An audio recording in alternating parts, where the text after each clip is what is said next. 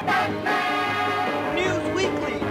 What's going on, everybody? Welcome back to another Batman News Weekly. This is episode 180 in year 4.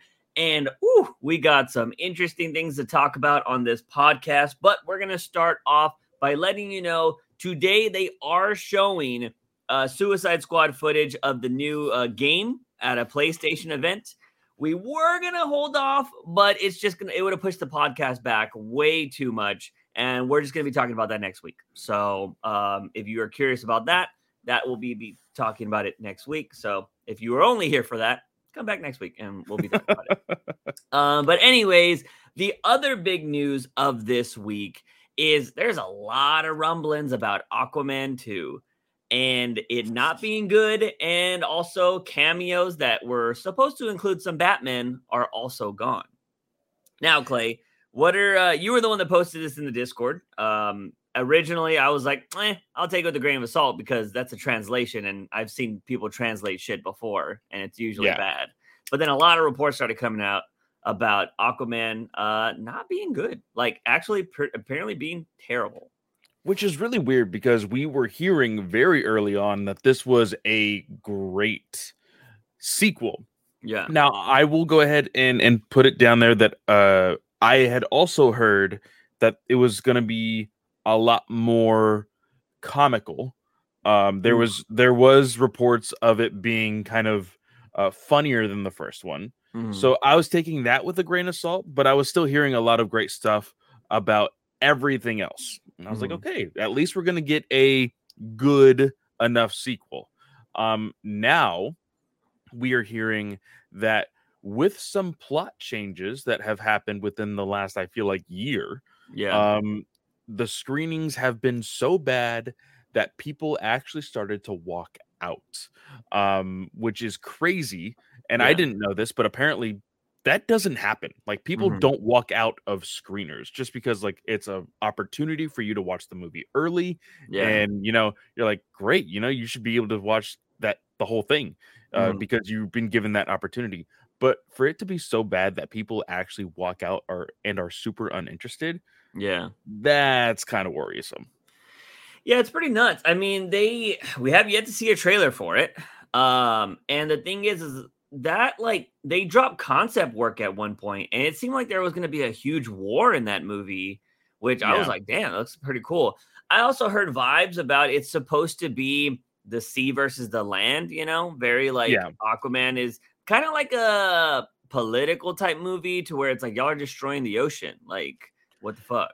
And there was a story in New 52 Justice League written by Jeff Johns where Ocean Master, of course, he was the villain in the first one, but they basically took the storyline from the Justice League movie and put it into this one. Apparently that was the plan for the first movie, but they thought it was a little too heavy, and maybe if the world was a little bit more developed, they could finally do that. Which, I mean, ironically, this is going to be the epilogue to the freaking DCE. But this, I'm very confused as of like what the story will be now. And like a lot of people are still hung up of like, okay, is Amber Heard like cut all the way? Is she not? Like, what's going on? And it just kind of sucks. I think this is going to deter for sure James Wan away from superhero movies because he kind of got fucked over on Swamp Thing. Well, not kind of. He got fucked over on Swamp Thing. And now with all of this happening with this movie, I think he's just done. Yeah, I could see that too.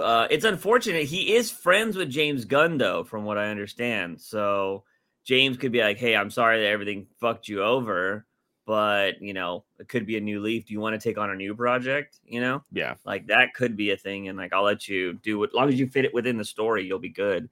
Because, the old team seemed very dysfunctional, obviously. That's why we were hoping somebody like a James Gunn would come around and put some stability into the DCU.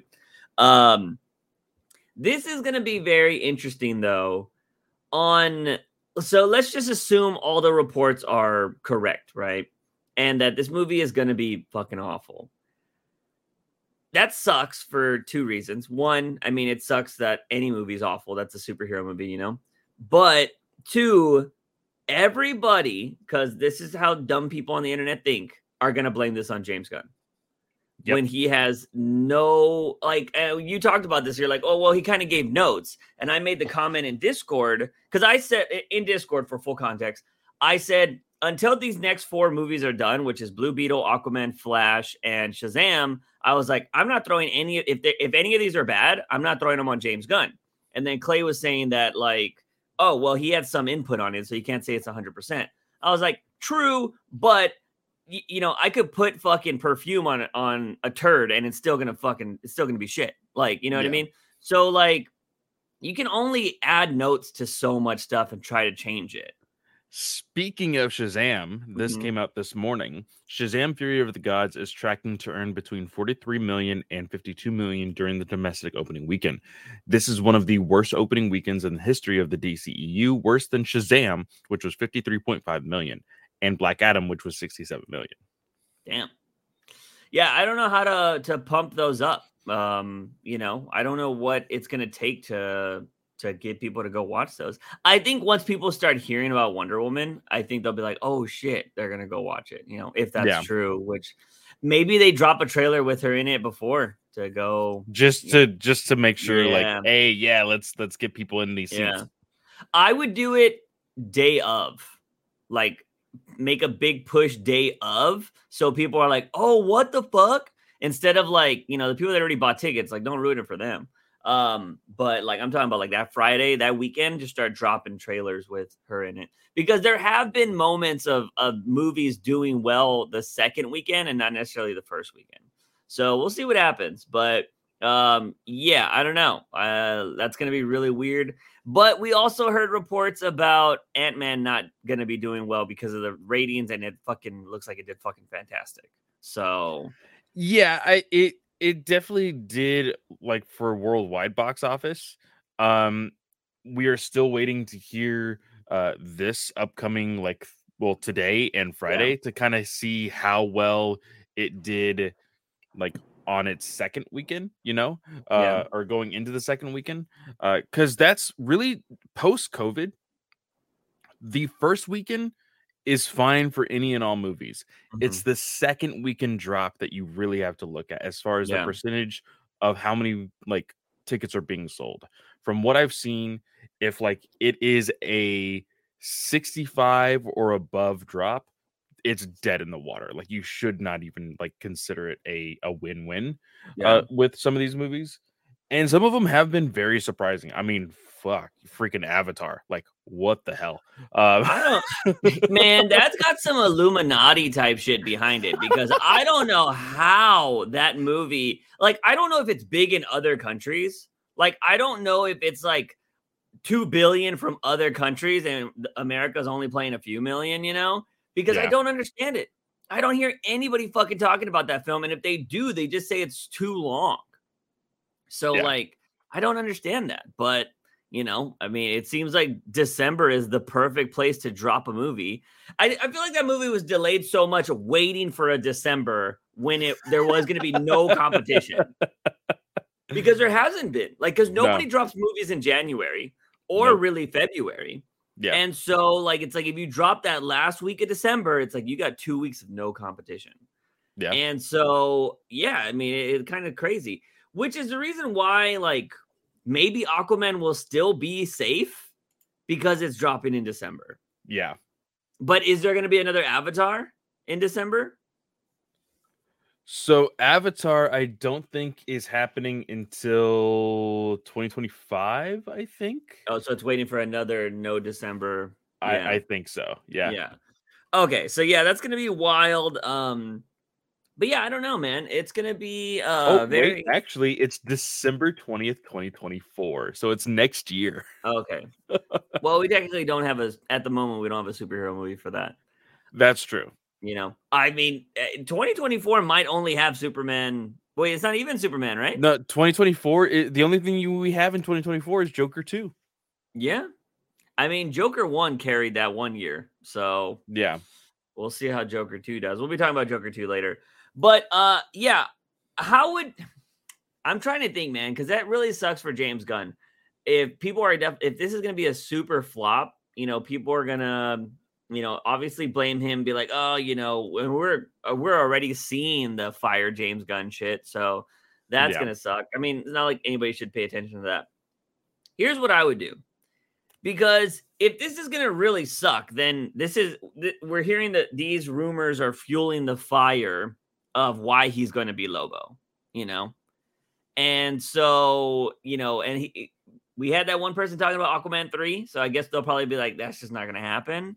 What I would do is Aquaman 3 could happen, just with not Momoa. What I would do is the Flash happens, right? I don't know why the Flash is happening now before Aquaman. If you just switch those two movies, you could be like, oh, the Flash resets everything. So bada bing, bada boom. And it's very convenient because one of the scoopers, the main scooper that I had told you, had said like, oh, there's been bad things happening with the screeners of Aquaman.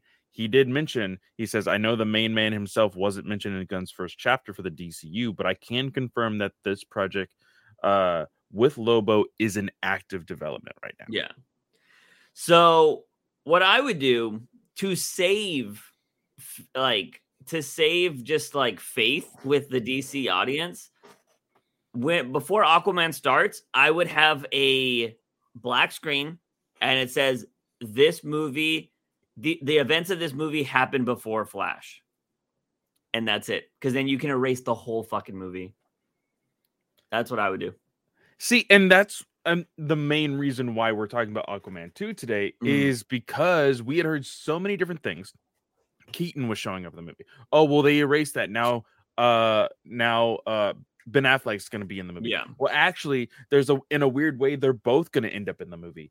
Like we're hearing all of these different things to make it kind of fit within the realm of the DCEU and how Flash was going to affect it. Yeah. But if it takes place before the Flash, I think that is so much smarter because all of this crapshoot can happen. Yeah. Then you can literally watch it in timeline order. This happens, then you watch the Flash, and then you're like, oh, well, James Gunn's DCU is happening now, Yeah. So I think that would be for the best. As far as like the fade to black and we see it or whatever, I don't know if that'll happen, but I wonder if there's enough time to put something like that at the end of the movie. I would do it right at the start. Because if you put it at the end of the movie, like, unless the plot points like really talk about the events of the Flash, like if it doesn't mention the Flash at all, then all you have to do is you just be like, this movie took place before the Flash. And that was because I have always kind of headcanon this movie, Aquaman 2, taking place coinciding with the Flash. Like they're happening at the exact same time. Oh. Because I assumed what would have happened was we would have seen Ben Affleck, just because we didn't know exactly how they were going to play everything out in the Flash. I assumed we would see Ben Affleck as Batman, and then at the end of the movie we would see Keaton, because there were so many rumors of like Keaton taking over the role of Batman for the rest of the universe. So that's how I thought it was going to play out. So I think they could still play with that a little bit. Yeah. And then regardless, if they're happening at the same time and they both end at the same time, it still gets erased because of Flashpoint. Yeah. It'd be interesting. And we didn't confirm if this screening happened after the reshoots or with the reshoots. Like, is it bad because of the reshoots? I think it was because of the reshoots. Yeah. Then why wouldn't you go back to the original version? I don't know. They obviously still have it. Yeah. Imagine if Hollywood had this rule of like, once you do reshoots, you just delete everything else. That would be fucking wild. Yeah, man, I don't know. I'm just worried for the backlash that it's gonna have, because it's just gonna that's the one thing that sucks about. I feel like Marvel fans maybe they deal with it all the time, but I just don't see the hate for Marvel movies the way I see it for DC movies. You know what I mean? And it's because I think they've just been so good for so long, or, people are just tolerable about them now. Because I think the quality has fallen off hard, in my opinion. Yeah. But that's just my opinion. I mean, other people, I think they're still amazing, I mean, it's showing that by people going to watch Ant-Man and it has a rotten score, Granted, fuck Rotten Tomatoes. But I also saw a quote tweet from somebody in regarding the quality of just Marvel movies in general. Yeah. This person says, "Listen up, nerds. Not every MCU movie is gonna be in an Infinity War. We gotta sit through some Thor 2, some Hulk, Iron Man 3s, and get great movies done. Get great movies down the line. Yeah. Stop being finicky bitches." And I feel like that's how you have to think about everything. Mm-hmm. I think we've had the conversation about what James Gunn needs to do in regards to feedback of his movies. Yeah. And this kind of goes into another subject point that we'll talk about later. But we've always said, even if there's a miss, you got to keep going. Yeah. You can't just be like, oh, everything stops here. We screwed up. Let's try to rewrite everything. You just have to keep going, because there's going to be one or two things that not everybody's going to love. Yeah. Yeah, I totally agree. And yeah, you can't have, you're going to have stinkers. And it just sucks that James Gunn is taking over 4 movies he had no control over, Yeah. So, and that's kind of, maybe he'll put out some more content since then. Maybe right before Aquaman comes out, if it is going to be that bad, they drop a little bit of footage, or they announce who Superman's going to be and Batman's going to be, or whatever. Or hopefully the Flash just does really amazing. That's what's going to suck too, is let's just say the best case scenario for the Flash is it's $1 billion movie, right? I don't see that happening, but possible. So let's say the Flash is $1 billion movie. Everybody's like, oh shit, DC's back on top. And then they drop a stinker that is Aquaman 2. And then it's just like, oh, there you go. DC failing again. Typical DC, has one hit wonder and then they're done. So it'll be, yeah, that'll kind of suck. Here's the thing that I saw. There's this guy who's like a scooper, or he maybe a scooper, but not a scooper. I think he's a writer, Hollywood reporter type dude, maybe. Jeff Scheider, yes. Or something like that. Yeah. I know who he is. Yeah, so big guy. I've followed him for a long time, or I don't follow him, but I've seen him for a long time in this realm. And he was talking about how he's heard about, oh yeah, the movie's terrible, blah, blah, blah, blah. He was like, but, WB still wants to try to get another $1 billion like they did in the first movie, because Aquaman 1 wasn't a good movie either. Hard disagree on that. On saying that Aquaman wasn't a good movie. Granted, if you didn't like it, that's totally fine. But if it wasn't a good movie, it wouldn't have made $1 billion. Yeah, I don't understand this. Well, I can't die on that hill 100%. Clay, what movie are you about to say? Suicide Squad is fucking awful, and it made almost $800 million. So I can't die on that hill 100%. But I do think, a movie has to be watchable. I can't even, getting through Suicide Squad is hard. Margot Robbie really helps me get through Suicide Squad. So, I still haven't mustered up the strength to watch the uncut version of that movie yet. Yeah. And I own it. So yeah, I don't know. I need Clay to rewatch that movie, because it is not his worst DCEU movie in his list. And I don't know how it's not. I've rewatched all of the movies since, and I think it is worse than Joss Whedon's Justice League. So, because it's fucking bad. Story-wise, pacing-wise, it's horrible. My friend who's just a casual, he kind of almost gave me a mini heart attack, because we were talking about James Gunn and having just content, superhero movies. And I was like, have you seen the Suicide Squad? And he was like, oh yeah, I fucking turned that movie off. And I was like, huh? I was like, he was like, dude, it was fucking awful. He was like, I like fucking Will Smith and all this shit. I was like, no. I was like, you're talking about Suicide Squad. I'm talking about the Suicide Squad with the shark guy and all this other stuff. And he was like, I haven't seen that one. I was like, you need to watch that one. I was like, the other one is definitely turn off that TV type. Yes, I get that. But yeah, he thought Suicide Squad was fucking awful. He was like, I lasted maybe 15 minutes and I shut it off. I was like, damn. But it makes sense, man. That movie was fucking terrible. But yeah, I don't know, man. I was hoping that those kind of reports weren't good. And maybe, I don't know, maybe because I do feel like DC movies are looked at in a different light. And I feel like maybe if it is like trying to be ultra funny, that's what people aren't gonna like. But that doesn't mean it still won't be successful. You know what I mean? Yeah. But I'm curious on how bad something can be for people to walk out of a screener. I don't like it. It's wild to me. Like to think that Aquaman 1 made $1 billion, hearing all of this stuff about Aquaman 2, but today finding out that Cocaine Bear has a 100% score on Rotten Tomatoes, it's fucking wild. Like just like the vast difference of what people like in movies. Yeah. It's wild. They can think one thing about one genre of movies, then another genre of movies, but with kind of the same actors, it's completely different. Yeah. So yeah. I'm so confused about this.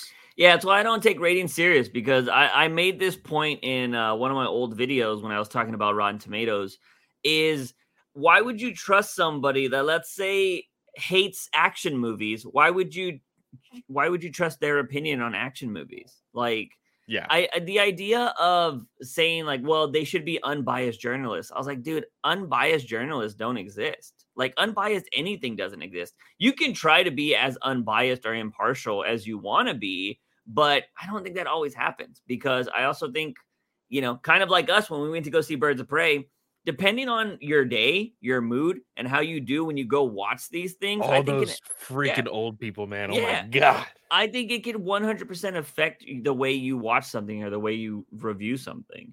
So yeah, I don't know. I've never been a fan of trusting reviewers. You can like, I think if you follow somebody and maybe their opinions line up with your opinions a lot, and then you're like, oh, well, most of the time we line up and we kind of like the same things, then you can build a relationship with that particular reviewer or whatever. Maybe that's what some people thought of me back in the day during the episodes of Gotham or Flash. But for the most part, I think you should always make up your own mind and don't trust somebody. But again, I also understand that some people use reviews because they don't want to waste their hard-earned money on a shit movie. So, yeah, you know, I understand that problem too. But anyways, so yeah, Aquaman apparently bad, and no more Batman in this movie, which the no more Batman thing makes sense. I talked about this in Discord, because if they are resetting the universe, and this is the, you know, the first movie to kick off the new universe, which that sounds terrible the way James Gunn said that now, if it is going to be terrible, it makes sense that there's going to be no Batman because you're recasting. Yeah. So they should be cut out. I know some people aren't going to like that, but we also need these movies to be able to stand on their own, ladies and gentlemen. Batman can't be in everything. I know they're comic book movies, but it shouldn't be like comics. Yeah. So, you know, Aquaman made $1 billion. Like, should be fine.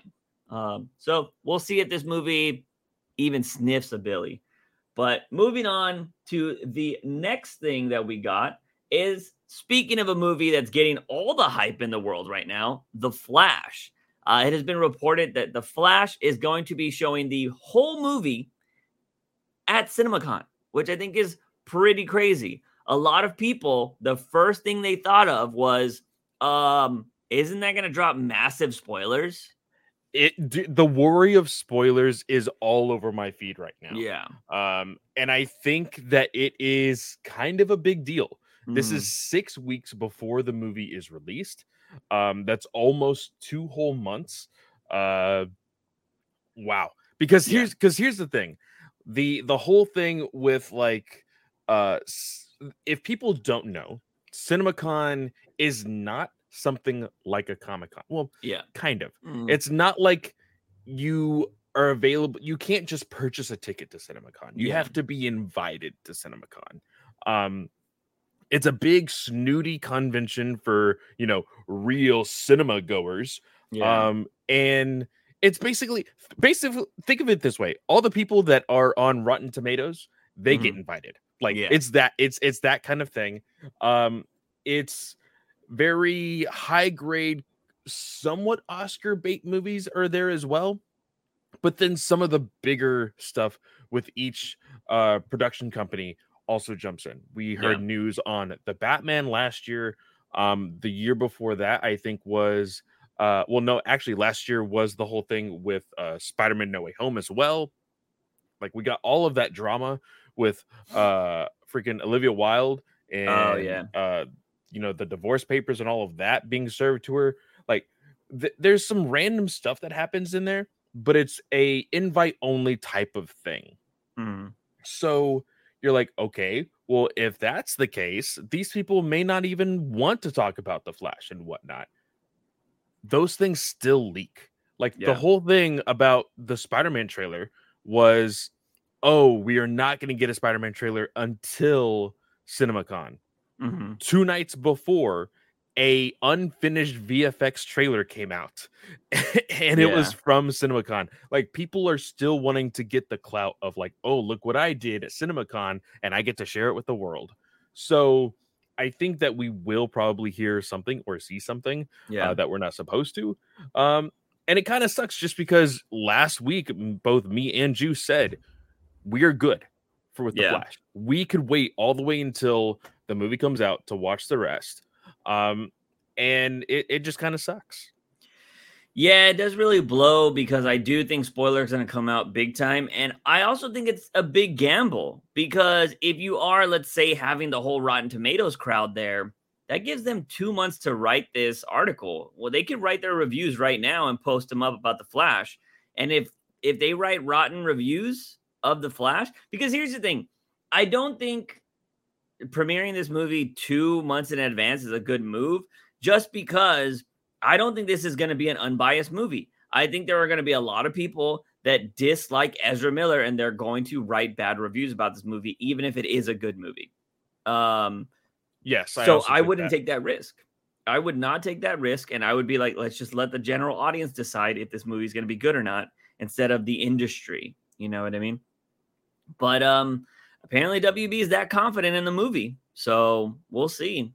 But I don't know, man. I see a lot of I was watching a live stream last night of some guys doing an IRL stuff, and they were talking about superhero movies, and they were talking about how they're just gotten like so tired of the MCU, but then they brought up DC, and they're like, oh yeah, you're gonna go check out the Flash movie, and they're like, oh, is that the one with Ezra Miller? They're like, fuck that guy, I can't stand him.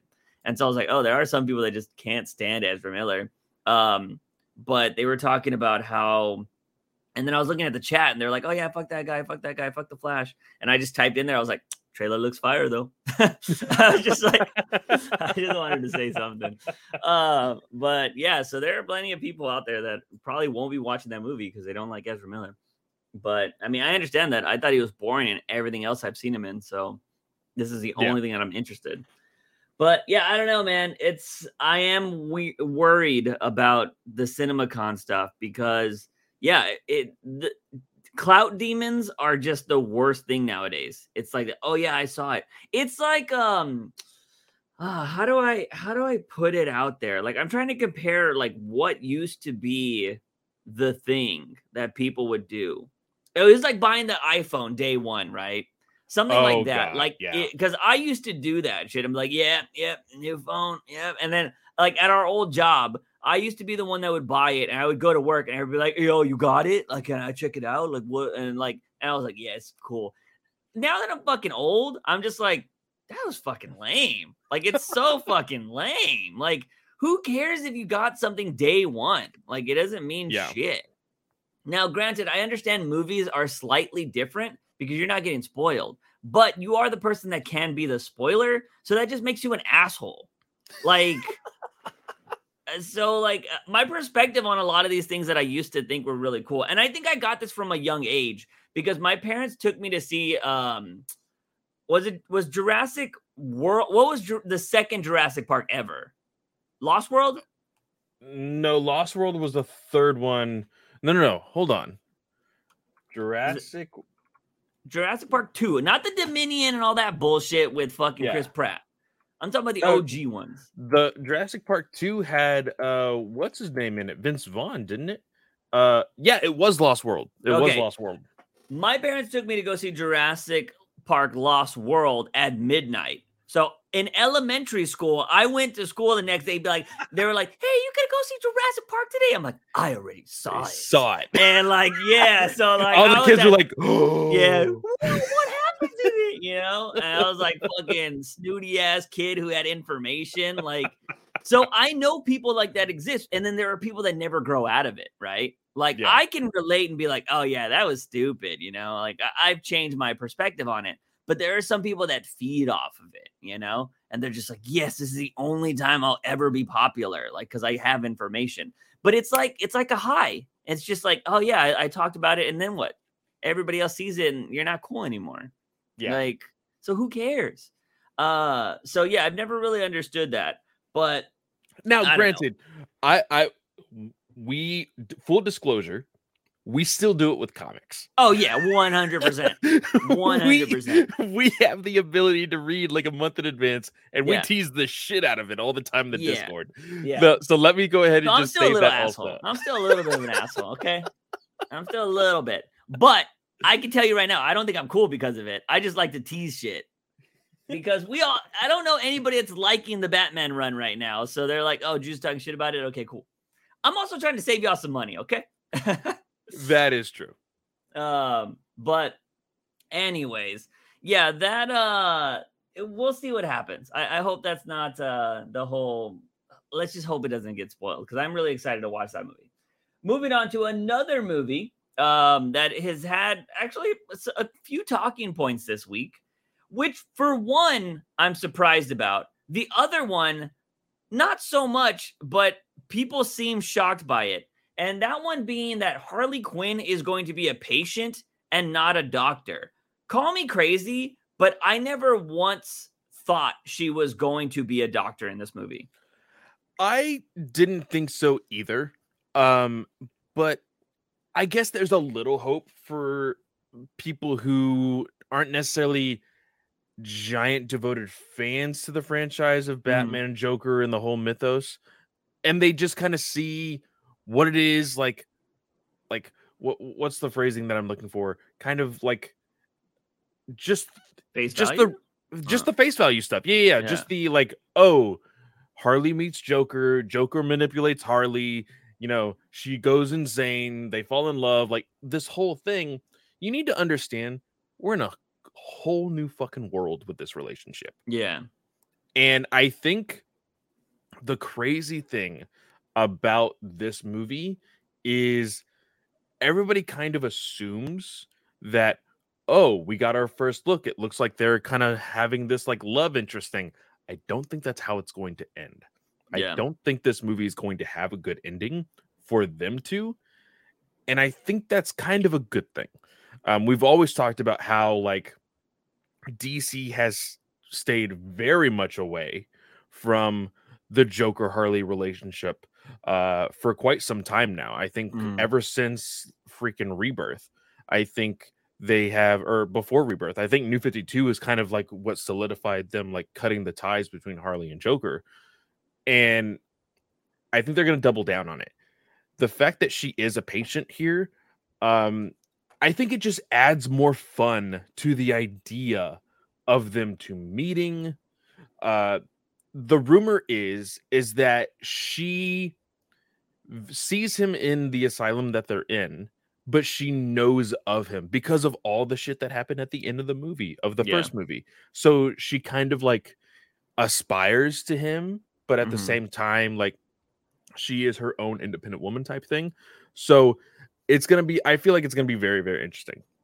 Yeah. So that was one thing that I saw a lot of people talking about. And I was just like, I never once thought she was going to be a doctor. So, but the other thing is this movie is apparently shot in multiple endings to avoid spoilers. So I didn't know this. Did you know that they did this with the first one? I had no idea. Yeah. So apparently they did this with the first movie. I need to go back to see like what kind of crazy endings were kind of like leaked.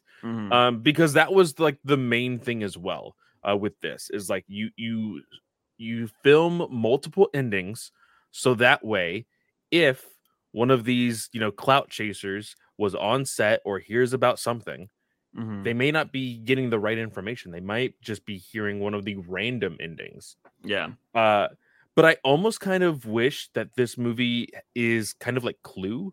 I don't remember if you remember the Clue movie, but at the end of that movie, during the credits or right before the credits, they drop like 6 different endings to the movie in Clue.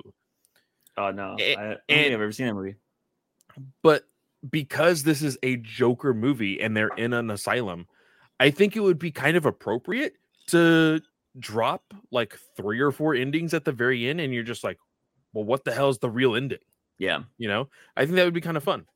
I hope one of the endings is just Arthur going to a Lady Gaga concert. He's just in the crowd. Bad romance. Like, just fucking chilling. I think that'd be great. Oh, Yeah, man. for the most part, I mean, Joker seems like it's doing well. Like, you know, they're trucking along right now. Hope that movie doesn't get spoiled for me either. We'll be there night one, barring anything crazy happening. But hope my tire doesn't pop this time. Because I'll pick you that. up just in case. Yeah, that movie sucked.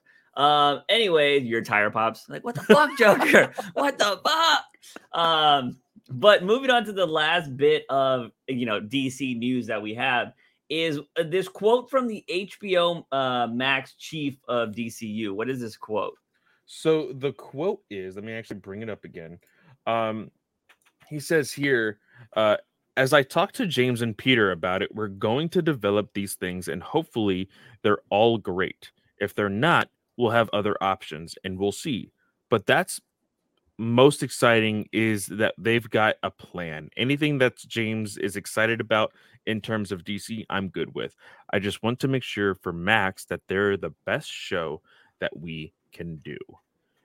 So this is an interesting quote because there's like a hint, like a very small hint of like, hey, we've kind of fucked up on this thing before. So like there's a like you can't, and I think it's a smart move. You can't assume that you're batting at 100 every single time.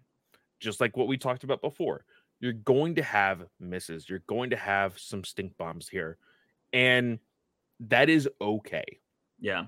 Now, in a connective universe, a series that you thought would have multiple seasons can still play out as a limited series, have one season, and that character can still be used within the universe in other TV shows, in a movie, in a video game, and whatnot. So it can still work out for the betterment of them to where they're not having to waste more money, right? Yeah.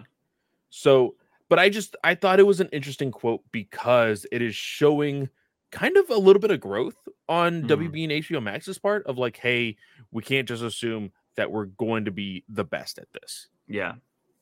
And it's also like when they're doing the Grace Randolph, right? So like when Aquaman does come out and be a stinker, they're like, we told you, we made that quote back in February that we're throwing shit at the wall and we're trying, So yeah, I don't know. That's a very interesting thing. As long as they stick to it, right? I don't want panic changing. Like, oh, we got to rewrite every movie, Yeah. Like, just let it play out. And if a movie sucks, it sucks. And hopefully the next one's good. Like, you just got to kind of work it out. I mean, the MCU didn't start popping off until we started seeing little connected tissues at the end of every end credit scene. Like, yeah, the movies were themselves the longest time. So, like, yeah, I don't know. I hope they kind of stick to their guns and they're actually planning things out and they don't get scared. But for the most part, yeah, that is what it is. Last bit of news we have, not really news, but if you are somebody that is still watching The Flash, somebody dropped the Red Death visual of This was the ending of the episode that ended yesterday. Okay. So this spoilers. is brand new spoilers. A lot of my friends were like, oh, this is the last season. I'm going to give it a chance.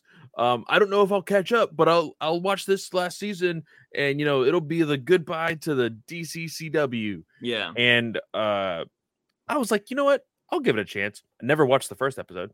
Didn't get the chance to watch the second episode. But this ending dropped and I'm like, yeah, I think I'm not going to watch this season. Like, yeah, because I mean, you've said this on Discord, so I'm sure it's safe to say out loud. Mhm. Juice has somehow possibly figured out a way for us on the Discord to watch the show together. Yeah, because like I don't think this should be bad in any way because apparently, I mean, you can watch these episodes for free on CW. Yes. Like, so in Discord, you can have Discord parties and have people view, like, you can have watch stuff.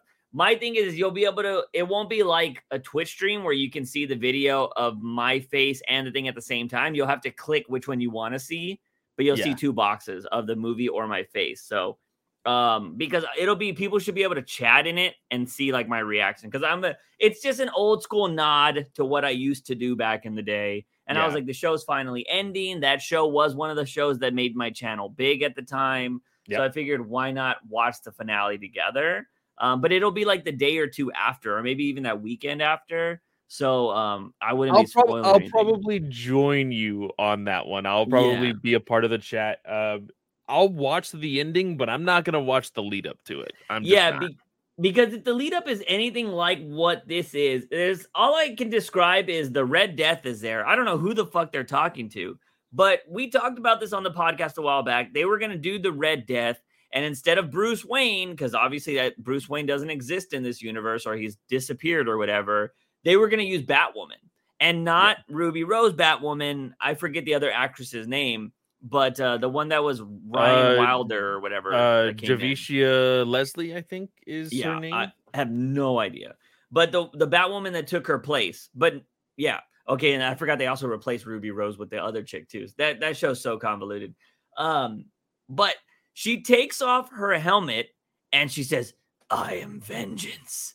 And I was But just she says it in such a way. She says vengeance. Yeah. Like she is straining to say the word vengeance. yeah. And you described it so well. You're like, that is fucking cringe. Yeah, that's all I had to say. It was bad. Because it has was like bad. it has like music that's trying to make it more dramatic. And then I don't know. I feel like CW operates on a one take policy. They do the Clint Eastwood and they do one take and that is it. They're like, "Oh, sorry, we're not making any money here. You got one chance." And they did that take and they're just like, "All right, that's what we're rolling with." Like, know? I'm sure everybody on set was like, do we want to take another take? Yeah. Like, are we sure? Can't afford it. Sorry. Got to keep the lights on. Let's go. Let's move it. Which Shit. that means Grant Gustin is pretty good at his job if they are operating on a one take policy. That's maybe why he got really goofy in the later rounds because he was like, "This shit's too hard. Let me dance," and he fucking started dancing or whatever he did in those episodes.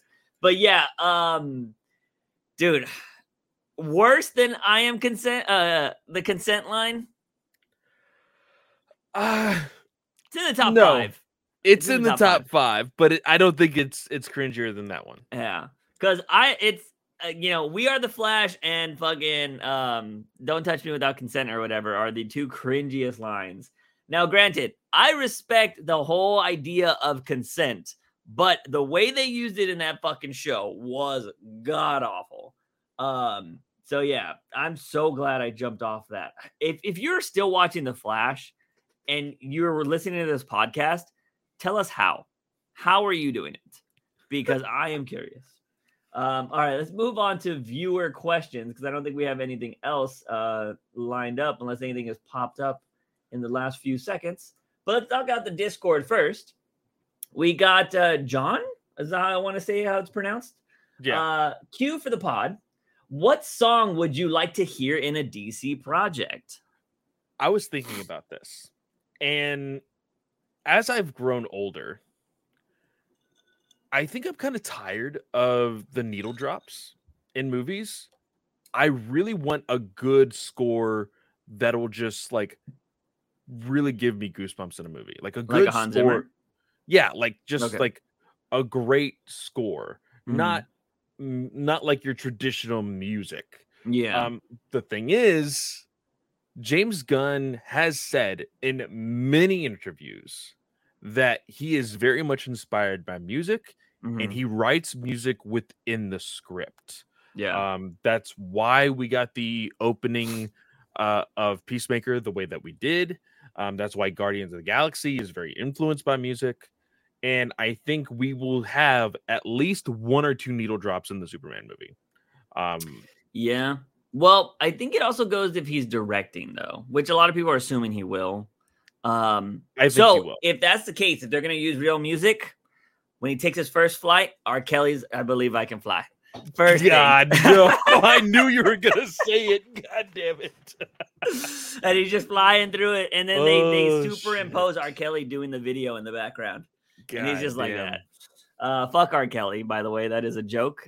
You can hate R. Kelly, think he's the biggest shit in the world, but I Believe You Can Fly is a classic song. You can't say it's not. Yeah, it makes me feel weird whenever like I think of Space Jam now, because that song, like when it like you think of two songs when you think of Space Jam. You think of I Believe I Can Fly and freaking Let's Jam. Like those are the two songs that like you're just like, oh, that is Space Jam. And so what song would I like to hear in a DC project? Like, I don't know. I don't listen to much music nowadays. I am purely an audiobook and podcast person. Yeah. Juice is really big. Well, I will say this. I don't know how he got into this gig, but Eminem has apparently been he made a song for Venom. Yeah. They're not good.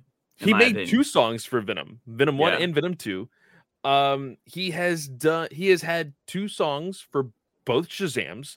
One's for the My Name Is, and then which is a classic, and then there was another one for Shazam 2. I forgot which song it was, or if it was a newer song. But I wouldn't be surprised if somehow Eminem made his way in the DCU. Yeah. I feel like if you do that kind of stuff, if you put like an action sequence to a song like that, it just feels so 90s. So if we're going to go the 90s route, give me the warehouse scene with Drowning Pool's bodies. And it's just the bodies hit the floor, like the old DBZ videos. I was going to say, if you were a product of the 90s, Juice, I'm sure you have seen the massive amounts of AMV videos that dropped on YouTube all the freaking time, early 2000s. Yeah. There was freaking Naruto, Dragon Ball Z, Full Metal. I only ever saw the Dragon Ball Z ones though. Because it was just like they didn't show Brawly on TV. So everybody was like, oh, you know about the Super Saiyan Brawly? And I'm like, who the fuck's that? They're like, oh, watch this. And then I'd watch the body. I'm like, who the fuck is that? That looks awesome. So like, it was nuts. I couldn't afford the VHS tapes and all that stuff. So I would go to this old place called Suncoast's Videos. Oh, remember shit. Suncoast? Yeah. I used to go there, and it was like not a Hollywood Video. That's another old school video place, Hollywood Video. And those where you would rent stuff. It was the basically Blockbuster competitor. But anybody that knows what Blockbuster is, imagine a store like that, but more adult. I would like to think like Spencer's plus Blockbuster. It was like that because they almost had like an FYE stuff. Yes, that's another old shout. Man World.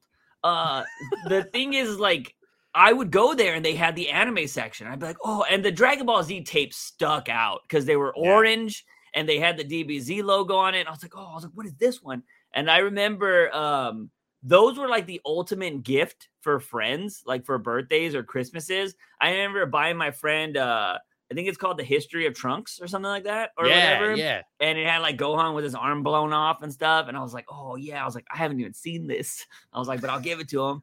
And like, it was pretty crazy shit. But that was like my childhood, going to see like, and then you would go into like, what are these? And those are the sections you're not supposed to be in. Those were always cool too. But freaking loved the DBZ stuff back in the days. Those were cool. But bodies and the warehouse scene. I'll take that. But I don't want anything like that, to be honest. I want a good score. That's what I would do too as well. So anyways, there's that. And then we also got from Arwitz, why do you think Batman is the only hero that gets trashed on prep time when prep time is involved? Wait, hold on. I fucked that up. Okay. Hero that gets trashed on when prep time is involved, even when other heroes utilize it. He lives in a world with other superheroes where anything is possible. I'm pretty sure we've had this discussion on the podcast before. We've had something like it. And the easiest answer to this, Arwitz, is the fact that people don't think Batman has anything else. Yeah. That's why they trash on it with him and being involved, is because people see Batman as either the greatest hero of all time or just the guy with prep time. That's really it. They don't think of anything else within his utility of what he can do. And you're right. I think what makes we just talked about Red Death.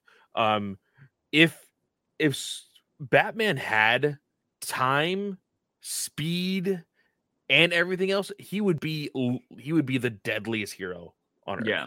Honestly. But I think it's just for the fact that people just see him as a person that only has prep time and nothing else. And I think that's really stupid to think of Batman like that. I always talk about it is he had, depending on when you think he became Batman, when his parents died, I always say he has anywhere from 12 to 14 years of training. That is his prep time. Like the idea, like I make the joke sometimes that I feel like people think Batman starts a fight with a powerful person and then he's like, wait, hold on, guys. And then he goes to his cave for a few hours and pulls up all his files and be like, all right, what do I got on this guy? And then comes back to the fight. It's like he does the Zach Morris timeout thing. And then he comes back and it just doesn't happen. But no, Batman is he's trained to fight all around the world. He's trained to fight in all of these types of things. I mean, he went to go train with magical people in Zatanna and her father. Like, there's so many different things that he's learned that to make him the best hero he can be. And granted, he does all that because he lives in a world with super powered people.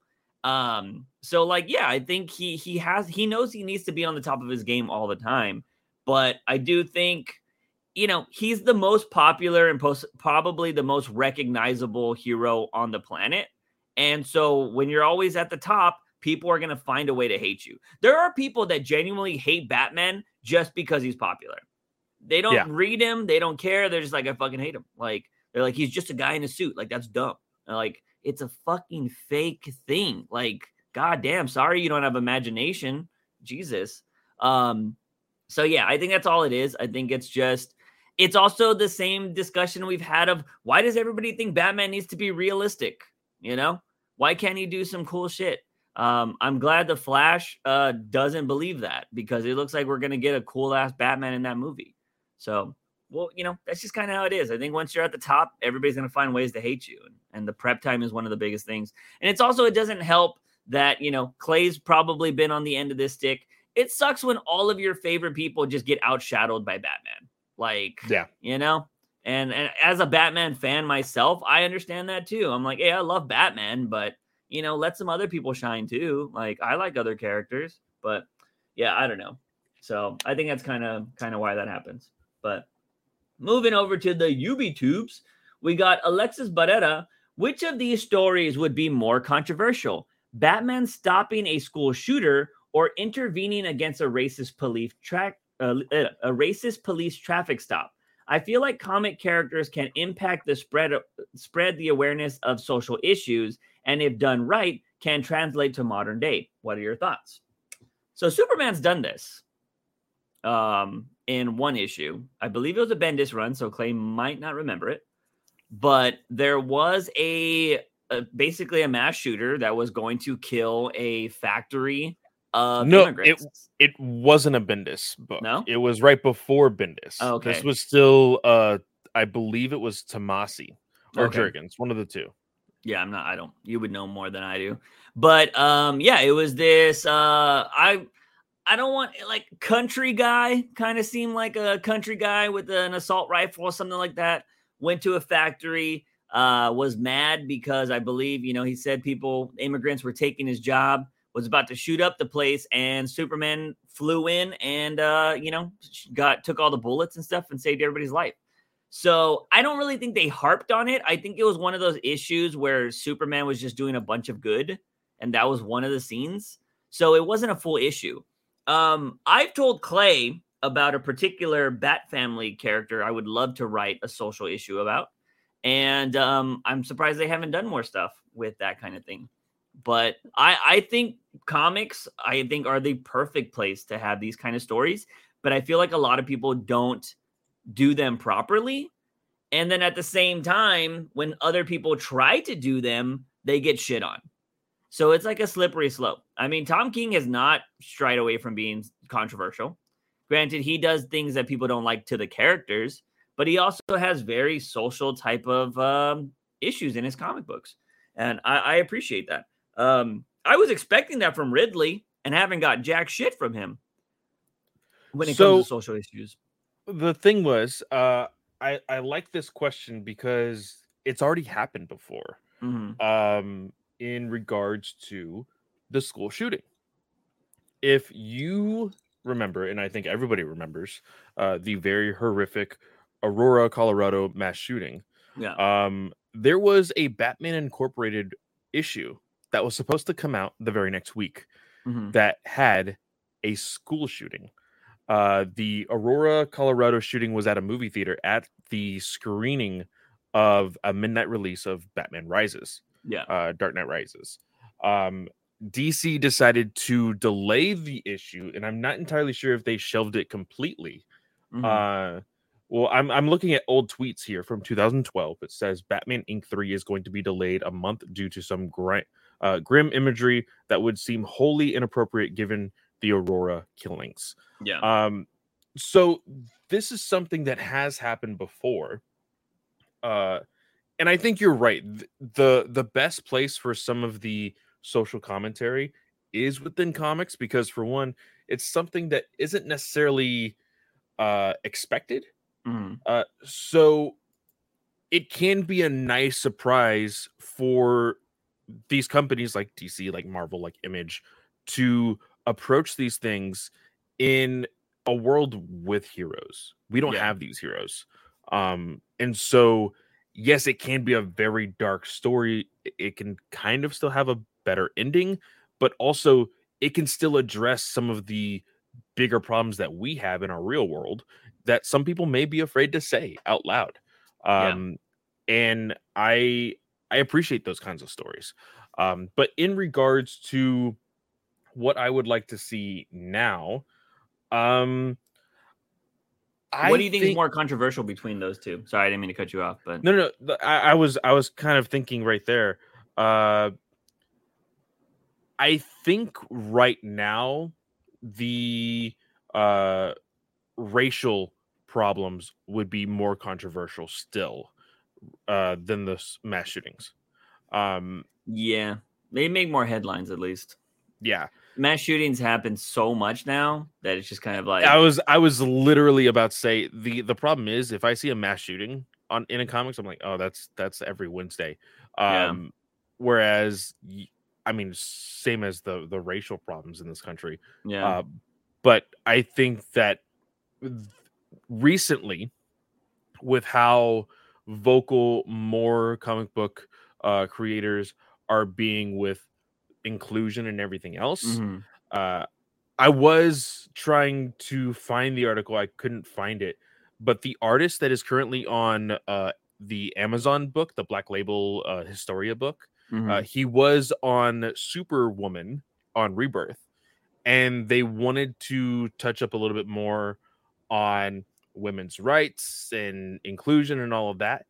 And apparently DC and possibly AT&T, because they were kind of in control at that point of everything, basically told him no, because it would probably anger Trump supporters and Republicans. So he couldn't do that stuff. And I think that's stupid. Yeah. They're not buying the books anyways. I feel like a lot of Trump supporters, and I'm pretty sure maybe that we have some listeners, or maybe not anymore, that would be listening to this podcast. I just don't see that brand of people buying those comics. I don't think they're picking, from what I've learned, they don't buy Wonder Woman comics, you know? No. Well, and not only that, like we've seen some random issues being like controversial in the media, but they make a big hubbub about it one day. The next day, people are going to forget about it. Yeah. Like that's all. It's just the clicks for one day. That's all they get. and then everybody forgets about it the next. I think comics need more controversy, in my opinion. Because we've talked about it on this podcast. I talked about the Harry Potter stuff recently.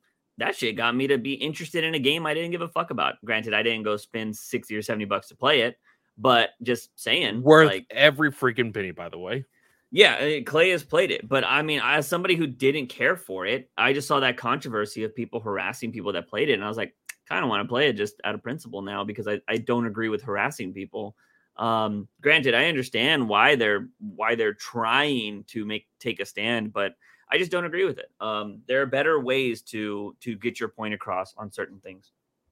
But with comics, like I didn't like one of the biggest controversies in the last, maybe decade was the Batgirl cover, the Batgirl cover with Joker. Yeah. It's art. Like, and you know what? It was referencing a really bad time, but because that particular I want to keep saying Supergirl, Batgirl story, it was like the series was more lighthearted. They thought it would be bad to release that. You know what I mean? And I still don't, I feel like the artist kind of got thrown under the bus on that, and then they're like, I'm pulling it because I think it was, blah, blah, blah. And I'm like, I don't know, man. I feel like I don't think unless there was backlash, that person would have never pulled that comic, You drew it for a reason. And like, I didn't see a problem with it. But out of these two particular things, I do think the racist thing would be more impactful, which is unfortunate because I think school shootings are fucking awful. But the reason why I think it would be more impactful is just because police are supposed to be the good guys. And I think that's why it gets the headlines, because everybody's like, why are these people who are supposed to protect and serve, which apparently legally they don't have to do that from what I've heard a million times. Why are they being the bad guys? And then if you have somebody like a Batman or a Superman come in, which there's a million stories of Batman doing issues like this. Like he's intervened in cop brutality many a times. He's done you guys have to go read the really small Batman stories. Go read the black and whites. Go read like the one shots, because Batman has there's this really good issue. We probably covered it in Urban Legends or something, where there's a little kid who has a gun pointing at Batman, and Batman kind of talks him down from it. And he's like, I gotta have a gun. They took my brother, blah, blah, blah. And he's just talking about he's in the Narrows, or he's in a bad part of Gotham. And he's like, this is how we're raised. I gotta take the next person before he takes my life. And it's pretty crazy shit. And Batman's like, you don't have to be like this. You don't need to do this. And he's like, sorry. It's how we live. And so yeah, it's pretty crazy. So Batman's definitely done some serious shit like that. But I do think the racial tensions are still really big. I mean, it's a huge headline. But and it's also because automatically it's on the new channel I'm working on right now. I just did a video about a topic of they were asking police what's the funniest shit you've ever seen while stopping some people or stopping kids or teenagers. And it's a lot of cops just talking about fun stories, or oh, they were the kid, right? The person was the kid in this instance. And they're like, oh yeah, the cops pulled me over because I did this. And it's a lot of interesting, fun stories about cops and them not being assholes, or a bunch of kids partying. They're like, look, we're just going to take all y'all shit and y'all are going to go home. That's all that's going to happen. You don't hear those stories. And so I have friends that are cops. So I don't like the narrative that all cops are bad, but at the same time, I know that kind of, I don't think there's enough training there. And it's also also there's a brotherhood there, kind of we used to work in a place that was very we protect our own kind of thing. Mm-hmm. And so it doesn't even have to be police. I think it's just, there are groups of people that will stand up for each other no matter what, even if they're doing bad.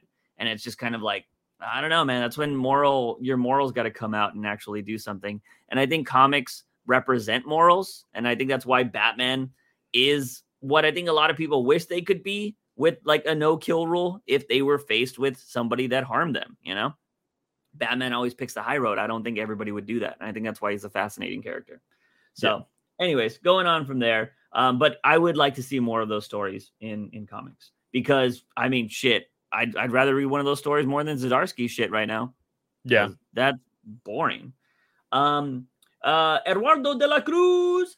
Well, Bat Bros, who the hell would win? Red Hood versus Harley Quinn, Condiment King versus Crazy Quilt, Ra's al Ghul versus Amanda Waller. These are decent matchups. I think, you want to know one low key that thing's been happening? We're getting the Condiment King thing every week, right? Yeah. We've also been getting Red Hood every week because I think we're making Red Hood lose every week. I think we have. I think they're trying to get some Red Hood action in there too. Do you think Red Hood beats Harley Quinn though? This is hard. And the reason why it's hard is because of how unpredictable Harley Quinn has shown to be when it comes to combat. Yeah. And you can say, oh, well, Batman and the Robins have gone up against Harley Quinn so many different times. They know how unpredictable she is. I think that it can go the same way in the sense of Red Hood. He is also unpredictable because he's not as graceful as any of the other Robins, and he is in some ways more brutal than Batman at times. I'm gonna give this one to Red Hood. Okay. I'm gonna give this one to Red Hood. What about you? I'm not. I'm giving it to Harley Quinn because here, this is my trump card. Harley Quinn has beaten Joker. Joker's killed Jason Todd. So that's what I'm going to say. And this is recent because Harley Quinn, James Tynion, had Harley Quinn beat Joker. She strapped a bomb to him. She blew him up. Granted, Batman saved his life at the last second or whatever. Yeah. Didn't save Alfred's body, which people forget about that. But yeah, Harley Quinn has beaten the Joker and Jason Todd hasn't. So I'm sorry. And even going back to 3 Jokers, like people can be like, oh, he killed Joker. Did he though? He killed a Joker. We don't know if that was the Joker. Yeah. According to the story, it wasn't. It was just some kind of clone kind of thing. So I'd have to go Harley Quinn because she also knows Joker better than Jason Todd.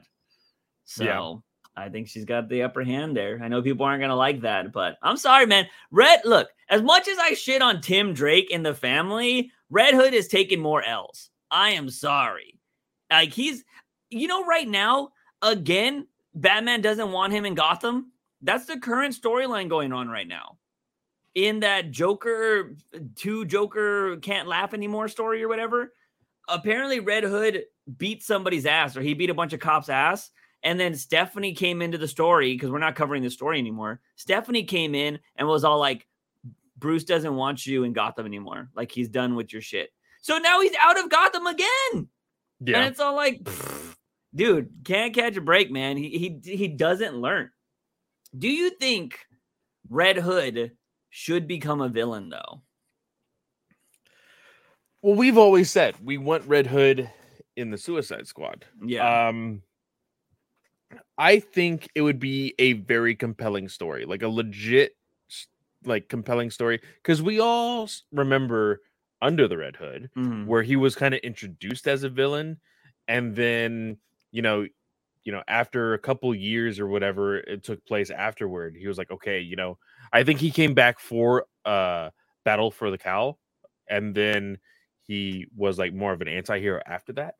I think that if he were to turn into a actual villain, I think it could be a very compelling story because you have the moments with him and Bruce again, but now with the entire Bat family, you even have moments with him and Damian, and Damian being like, dude, I came back from this. Like, you don't have to be this way, and da-da-da-da. And I think it could be a really cool story. Yeah. He could also reform the Red Hood gang.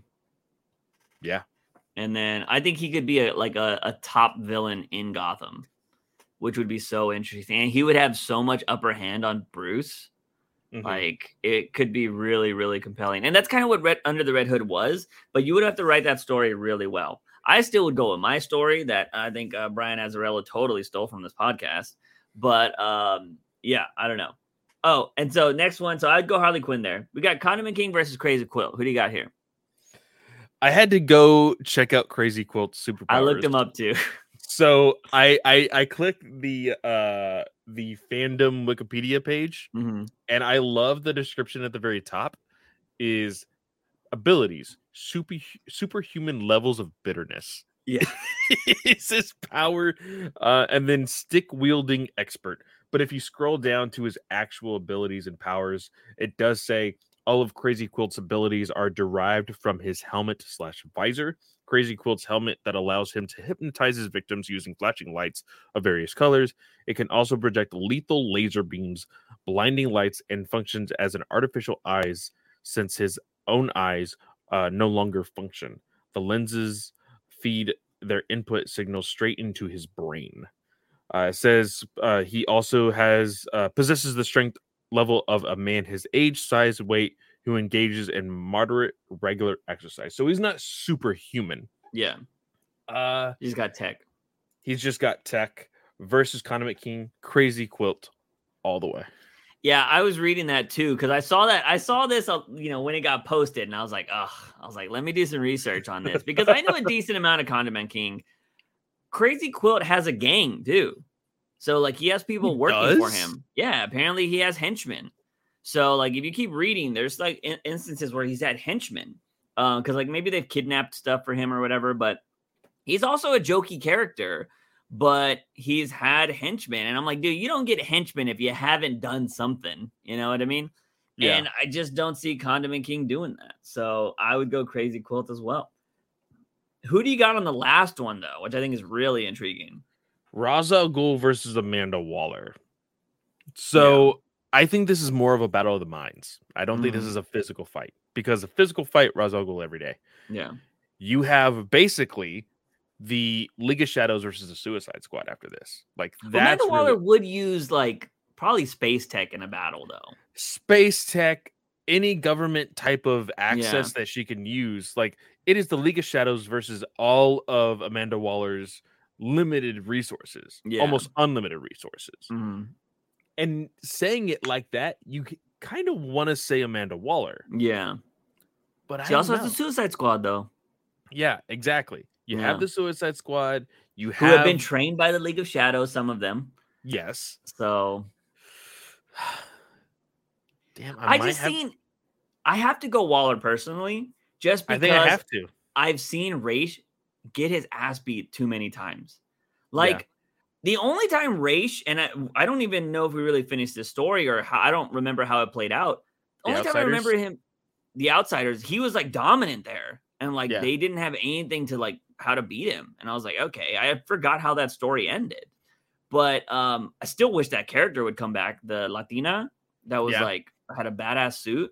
Wish she would come back. But yeah, I don't know, man. Like I think with what I meant, they've built up Waller so much in the last 10 years. I think she's a formidable person, and I wouldn't want to go against her. I mean, even if you're using Black Adam as a resource for Amanda Waller, she can call Superman. So, you have that too. Yeah. And I think she could also, depending on how big the threat is, she could get Batman on her side.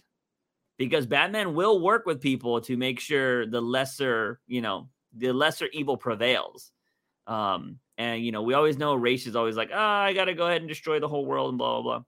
But I wish they need to rebuild his image, to be honest. Isn't Tom Taylor dropping a Raish book pretty soon? It's going to be Ra's al Ghul One Bad Day. Yeah. So hopefully it's good. Tom Taylor's been hitting a lot recently. Is he not doing Nightwing anymore? Oh, snap. Was this issue not by him? So here's the thing. It says Taylor on it, but at the very end, when you see the card, it's a new person. But I don't know if that means the next issue is the new person or if this was written by a new person. All right. Let me double check real quick. Yeah. Anyways, next question is Moncre. How would you rank these themes? Batman 66, Batman the Animated Series, Dark Knight, Reeves' Batman theme. Okay, I'm going to go mine. Reeves' Batman theme's at the bottom. Then I'm going to go Dark Knight, 66, Batman Animated Series at the top. All right, let's see here. Yeah. I'm gonna go from top to bottom. Okay, so your number one first. My number one, when I think of Batman Mm-hmm. animated series, Yeah. all around, I think it has been a staple to everybody, even his voice when we read comics.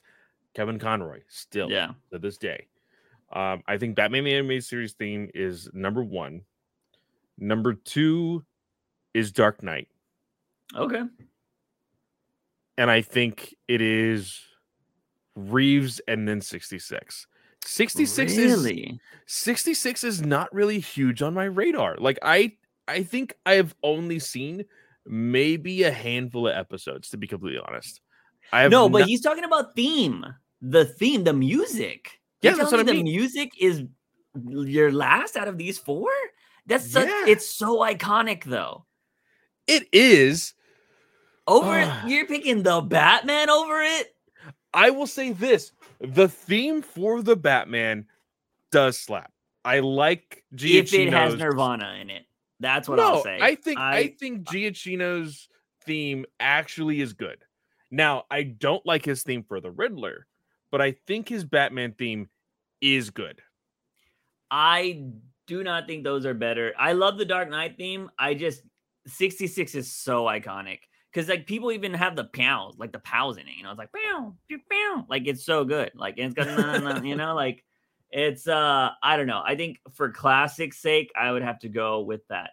If you're listening to this and you guys listen to this on the YouTube channel, let us know. Let us know what you think, what your ranking is. But yeah, I don't know. I think that the Reeves theme is just too new for me to put it above anything else. All right, next one we got Metallica. Just rewatched Guardians of the Galaxy 2. And I think Adam this question is Star-Lord's son because he teaches this Sovereign Queen, the Sovereign Queen, the Eric. I don't know how you pronounce that shit either. Ways of the humans. Okay, who would Condiment King have a child with? I read this. I was like, God damn. So again, guys, Juice has dyslexia, so yeah, sometimes if there's too much here, so he just rewatched Guardians of the Galaxy 2. He says, I think Adam is Star-Lord's son because he teaches the Sovereign Queen the archaic ways of making humans. Mm-hmm. So I don't know if you remember Guardians of the Galaxy 2 at all. Very little. So there was the Sovereign Queen was part of that like alien group that was like all gold or whatever. Oh, okay, yeah. The end of the movie. And at the end of the movie, you just see like the random like cocoon like thing, and everybody's like, "Oh, that's Adam Warlock." He's claiming that is Star-Lord's son. I don't think so. That would be wild. But this whole like he did all of that just to be like, I gotta get y'all with this Condiment King question. Who would have a child with Condiment King? Magpie. I'm just gonna throw it out there. Like there's I don't think there's anybody I'm just throwing a random character out there. I don't think Magpie would stoop that low. Magpie likes shiny things, and mustard and ketchup don't shine. I'm sorry. I don't think Magpie would go that low. I'm trying to think of like it would have to be, Condiment King would have to be somewhere in the Narrows, the street that Selena used to be on where you find the hookers and stuff. I think that's who's gonna get knocked up by Condiment King. So I'm gonna go back to the Batman villain Wikipedia and go all the way to the like D-list tier to see. I just don't know, man. Condiment King is a joke. This is like the thing in the podcast. I mean, I've always been waiting to have something on podcast, but it looks like Condiment King is the main thing that people are gonna be like, oh yeah, let's try to get him every week. I am looking God damn, Batman does not have a lot of female villains. These are all. Well, I mean, there's like I know the female villains are gonna be like Copperhead, fucking Magpie. Obviously, you have Ivy, Harley Quinn, Catwoman, Red Claw. Fucking. I'm trying to think of. I'm pulling like from the anime. What's her name? Ruby Rocket or Rocket something. You know what? Rachel Just because she is a random character I have never heard before, I'm actually going to share my screen for Juice to see here. Let's see. This is a character named Scarlet. Her name is Sasha, a girl disfigured by Professor Pig, who later becomes the sidekick of Red Hood. Scarlet was created by Grant Morrison and Frank Quietly, first appearing in Batman and Robin in 2009. Scarlet's pretty hot. You think she's gonna hook up with Condiment King? I don't know. I was more so looking at this disfigured picture right here, like Mohawk. Who might Joker's daughter? But okay, did we figure out that like she's not actually Joker's daughter? I could not find the confirmation of where it says she's Two-Face's daughter. Okay. Because I have a perfect rewrite for her if that is true. But because that character is not really that popular, you know? Although she was put on a weird team like in the last few years.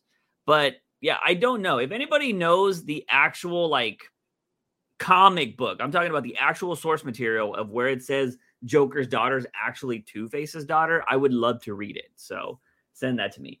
But she might be crazy enough because there's got to be people in Gotham that feel bad for dudes that just sleep with them, right? Like there's got to be some kind of character like that. Hey, look, there are women out there that do that. And there are men that do the same thing. So let's not act like that doesn't happen, all right? So, anyways, maybe fucking Joker's daughter, but I don't know. That's the tough one. That's almost as bad as trying to find somebody that he could beat. Going on to Clay, we got if David Mazouz and Cameron Bakaidov. I've always fucked up her name. I would never say it in the show, but she was Catwoman in Gotham. Bakadovan, were brought back to work for DC. What roles would be best for them? Catering? Actually, Carmen is awesome. I really enjoyed her as Catwoman. She actually did the smart thing and walked away. Yeah, she walked away and she was like, I'm not going to be the future Catwoman because it doesn't make sense. Where Mazouz, granted, if you ever had the opportunity to be Batman, I think everybody would take up that opportunity. He wanted to be in the suit and it just looked horrible. So, yeah, I wouldn't hire him for anything. I don't think he's that great of an actor. I don't even know if he's in anything right now. She is cool. I have not seen her in anything either, but I wouldn't give them anything superhero wise. So like they would just be random characters, maybe like a best friend of one of them or something. I wouldn't put them in anything else. So did this show? Wow. No. Okay. Never mind.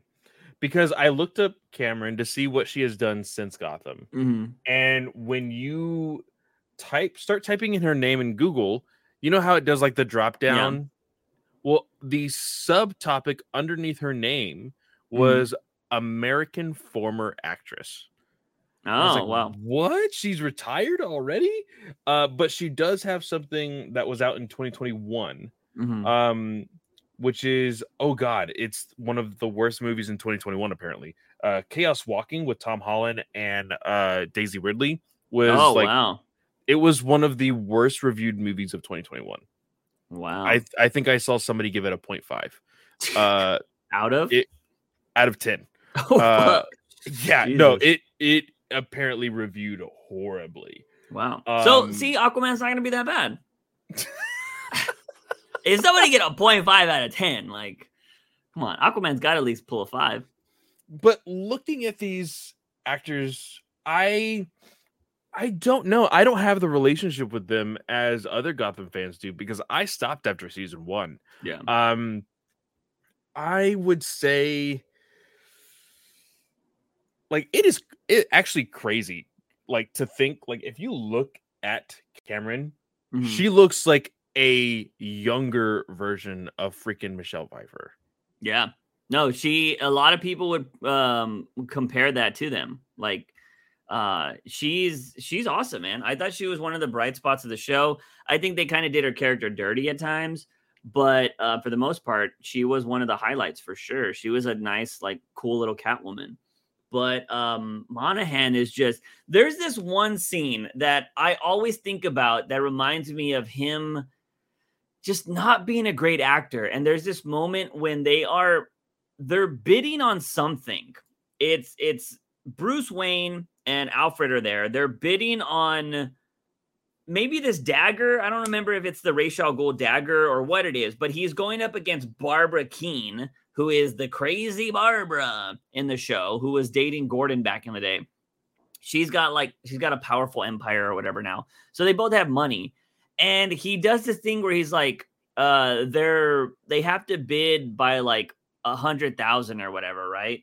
And she's like, I bid 100,000. He's like, $101. And like, he just does that multiple times. And I'm like, it's so unbelievable. And he just comes off as crazy obnoxious. Gotham fans will tell you that's what he was meant to be like, because he's being an asshole at that time, because blah, blah, blah, blah. And I'm just like, I don't care. It's still bad acting.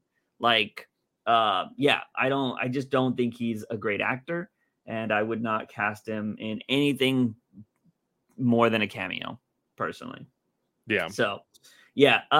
Nathan, we got saying, which of these new villains would be more interesting?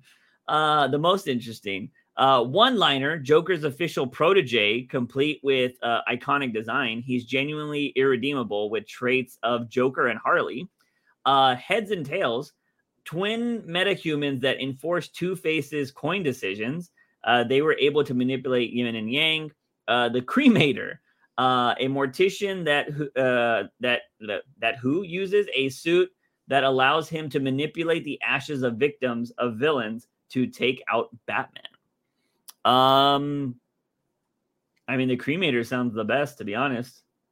Sounds like the most fucked up one. Yin and yang, a little too typical kind of thing with heads and tails. Yeah. And then I don't want Joker to have any more proteges. I don't like the idea of Joker having a protege, personally. Yeah, I think that the Joker stuff is I'm kind of tired out on. Yeah. Heads and Tails being like, I feel like it's almost like a Tweedledee and Tweedledum type thing. Yeah. But it's specifically to freaking Two-Face. But if you remember in Tomasi's run on Detective, he had the cult of Heads and Tails. So this is kind of the same thing. That's true. The cult makes sense, though. The cult worked a little bit. And like, did he control them, or did they just worship him? They kind of like worshipped him, but at the same time, didn't they also have like bombs in their head or something like that? Yeah, something along those. I don't remember. But that was a cool thing, though. I really liked the cult mentality of it. I really did enjoy that. The Cremator, Cult's better than henchmen, in my opinion. Yes, you know? I think so, because a cult, it's harder to just like be able to say, oh, you can get out of it, right? Yeah, like a cult has a little bit of craziness to it, and I think that works out perfectly. The Cremator, I think that is very sadistic in a way of like manipulating ashes to like, is he resurrecting people? Yeah, because that would be kind of wicked.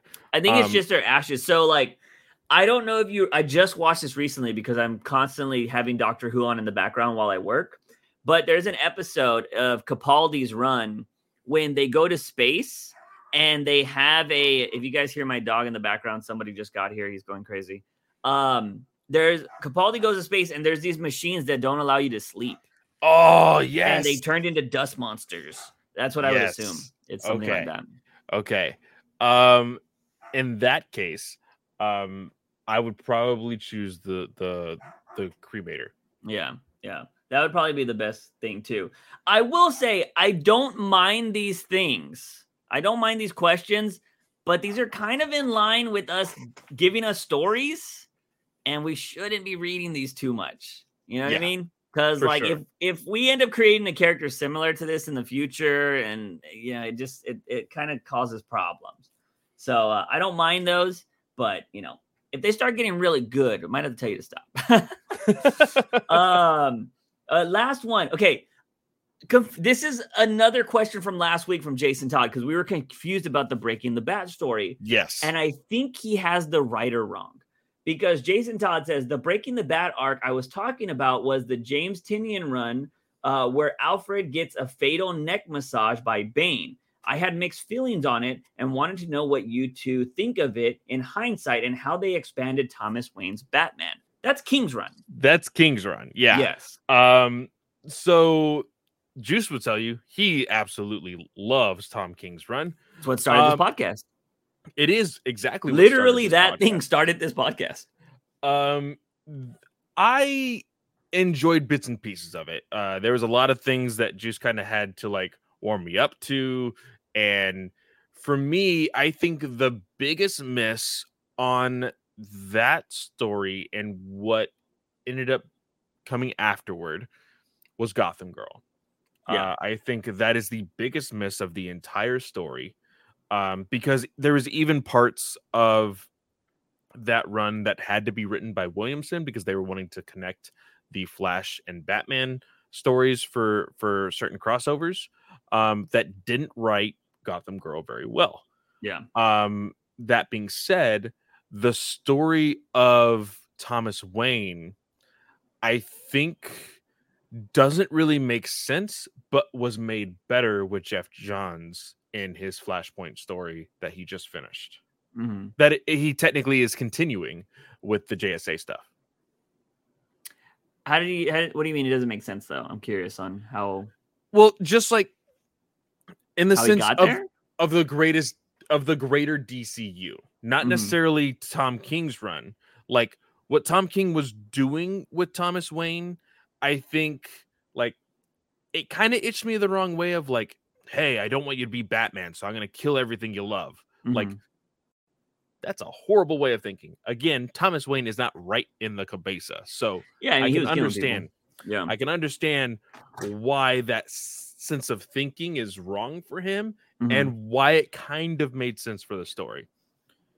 The idea of him making that jump from being in Arkham hospitalized with like almost every bone in his body broken, and his jaw, and then magically being in the multiversal story with that Justice League, the jump didn't make sense. And they were kind of just like, we're kind of retconning, but still taking some things, but not really. There was just no connective tissue there.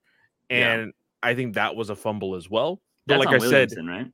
That is on Williamson. But like I said, it was made better with the Jeff Johns story that he did. Yeah, I agree with that. Yeah. I love that art, to be honest.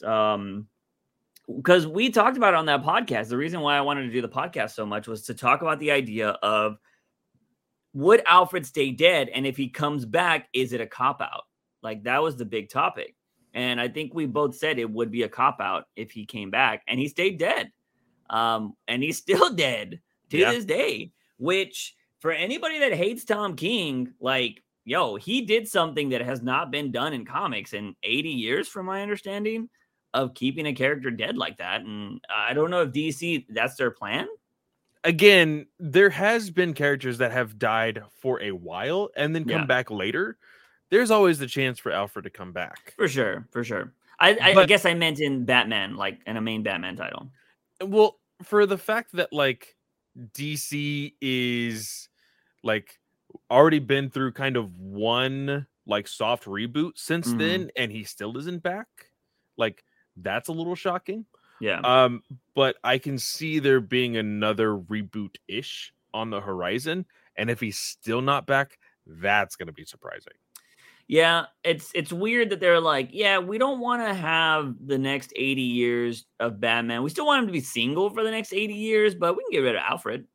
Like, that'll be enough of a change, right? So yeah, I don't know. I really enjoyed that arc. But as for how Thomas Wayne was, because I think people were, I didn't think it was that much of a stretch from what was happening in Flashpoint, right? Because Yeah. Flashpoint, he was murdering people. He had no problem doing that kind of stuff. And he probably never wanted to be Batman himself. I think Thomas Wayne's mission was different than Bruce Wayne's mission. Bruce Wayne is to protect other people so they never have to go through what he did. Thomas Wayne is kind of like a mission of just vengeance, of like taking out all the bad people because they fucked over his world, you know? But he never wanted to be Batman, you know? That's the vibe I get from him, at least.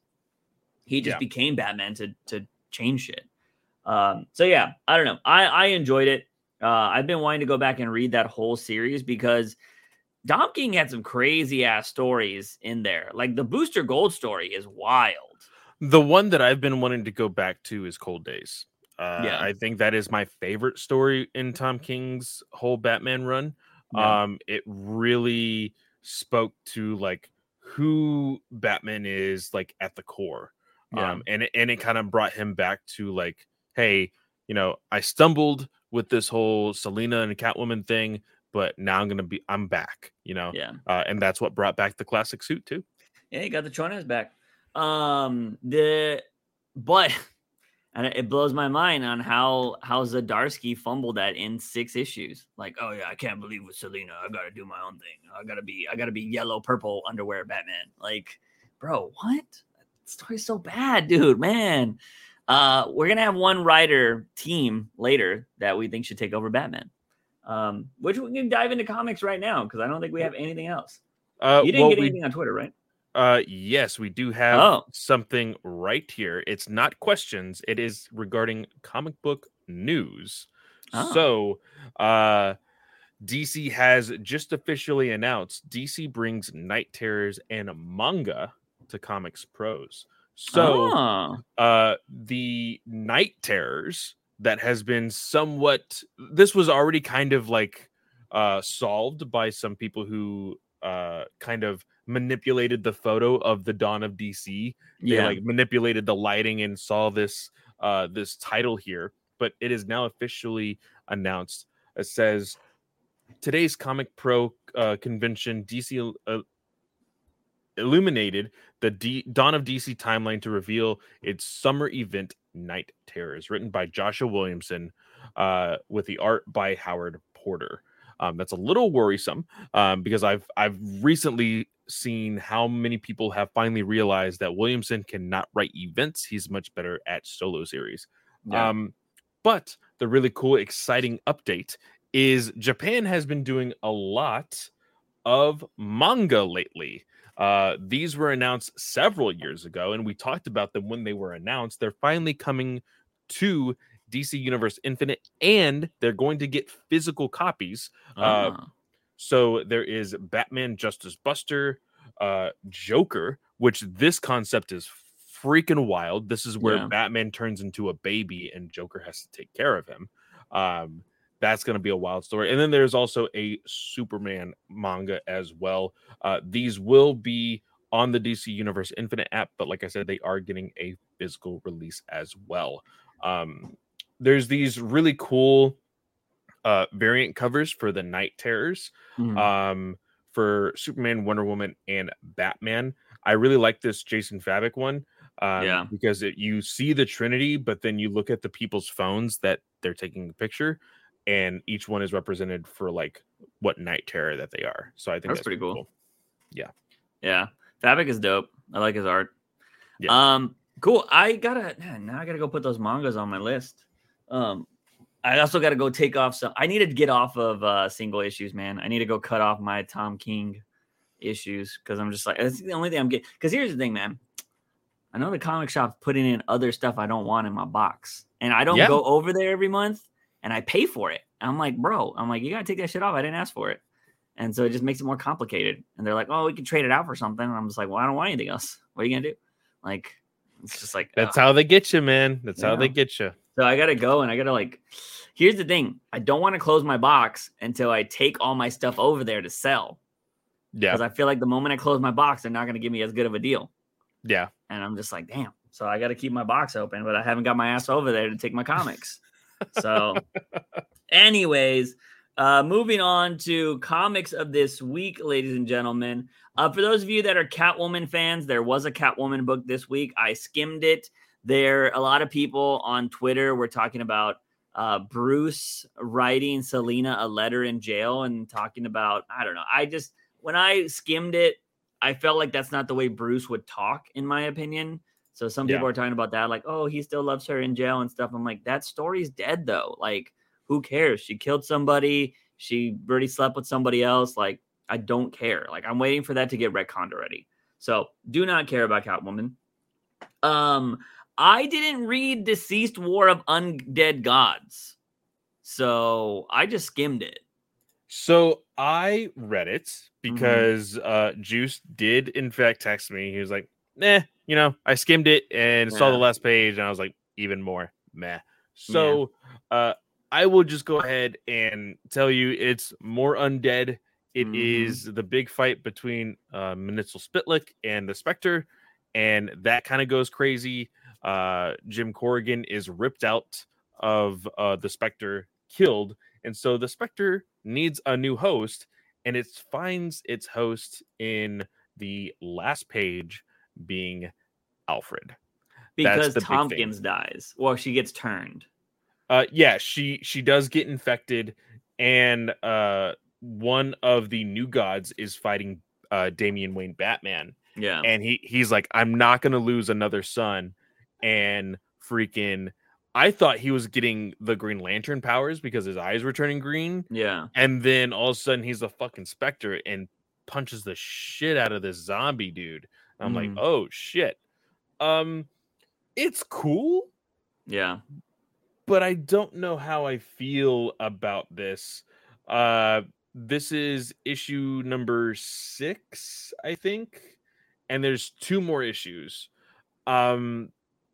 I think there's enough time to end the story, but I feel like this 7th issue that's coming up is basically going to be the ending, with 8 being either the for sure ending epilogue to be like, hey, happily ever after, or dun dun dun, another Deceased book is about to be announced.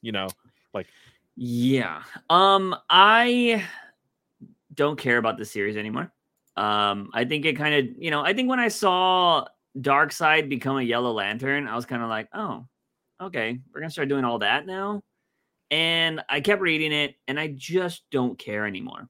Like, I think I like the story, but for me, I genuinely think if DC was smart enough to, after this story ends, finally putting this as like an omnibus, of all the stories just in one book, and I read it like that, I think it's going to be a more compelling story. Because making this 3 different separate titles, I think that's what kind of killed it for me. Yeah. If you were to tell me, hey, this is a limited series that's going to end at issue 20, like, yeah, it feels like an ongoing, but we definitely are going to have an ending to it. I think that's a little bit more compelling to me. Yeah. Whereas this was like, oh, look, how great was that ending? Oh, what a wonderful Elseworld. Oh, by the way, there's more. Oh, wow, that's getting a spinoff. Oh, wow, look at that. Now we have a 3rd book. Like, it kind of gets a little overwhelming. But if you were to tell me just from the start, hey, this has a for sure ending and it's within this amount of time, then I think I could enjoy it a little bit more. Yeah, so I just did a video recently because I think I found this quote that I think sets up Tom Taylor perfectly. This quote from this video I was working on says, they were talking about the movie Artificial Intelligence and how, like, the movie's good, but it just went on way too long. And this quote from somebody says, that movie was a prime example of the adage that part of knowing how to paint a great masterpiece is knowing when to stop painting. I don't think Tom Taylor knows when to stop painting, because I think I hate to constantly use this, but I think he's jumped the shark. I think that's hard to say. Like, I'm not going to say that he's jumped the shark, but I know. Do you know who doesn't know how to stop painting? DC. Yeah, that's true. It's more of DC because Tom Taylor can have a story, but then DC goes to him and be like, you need to add more. We need more, and like that's not entirely up to Taylor.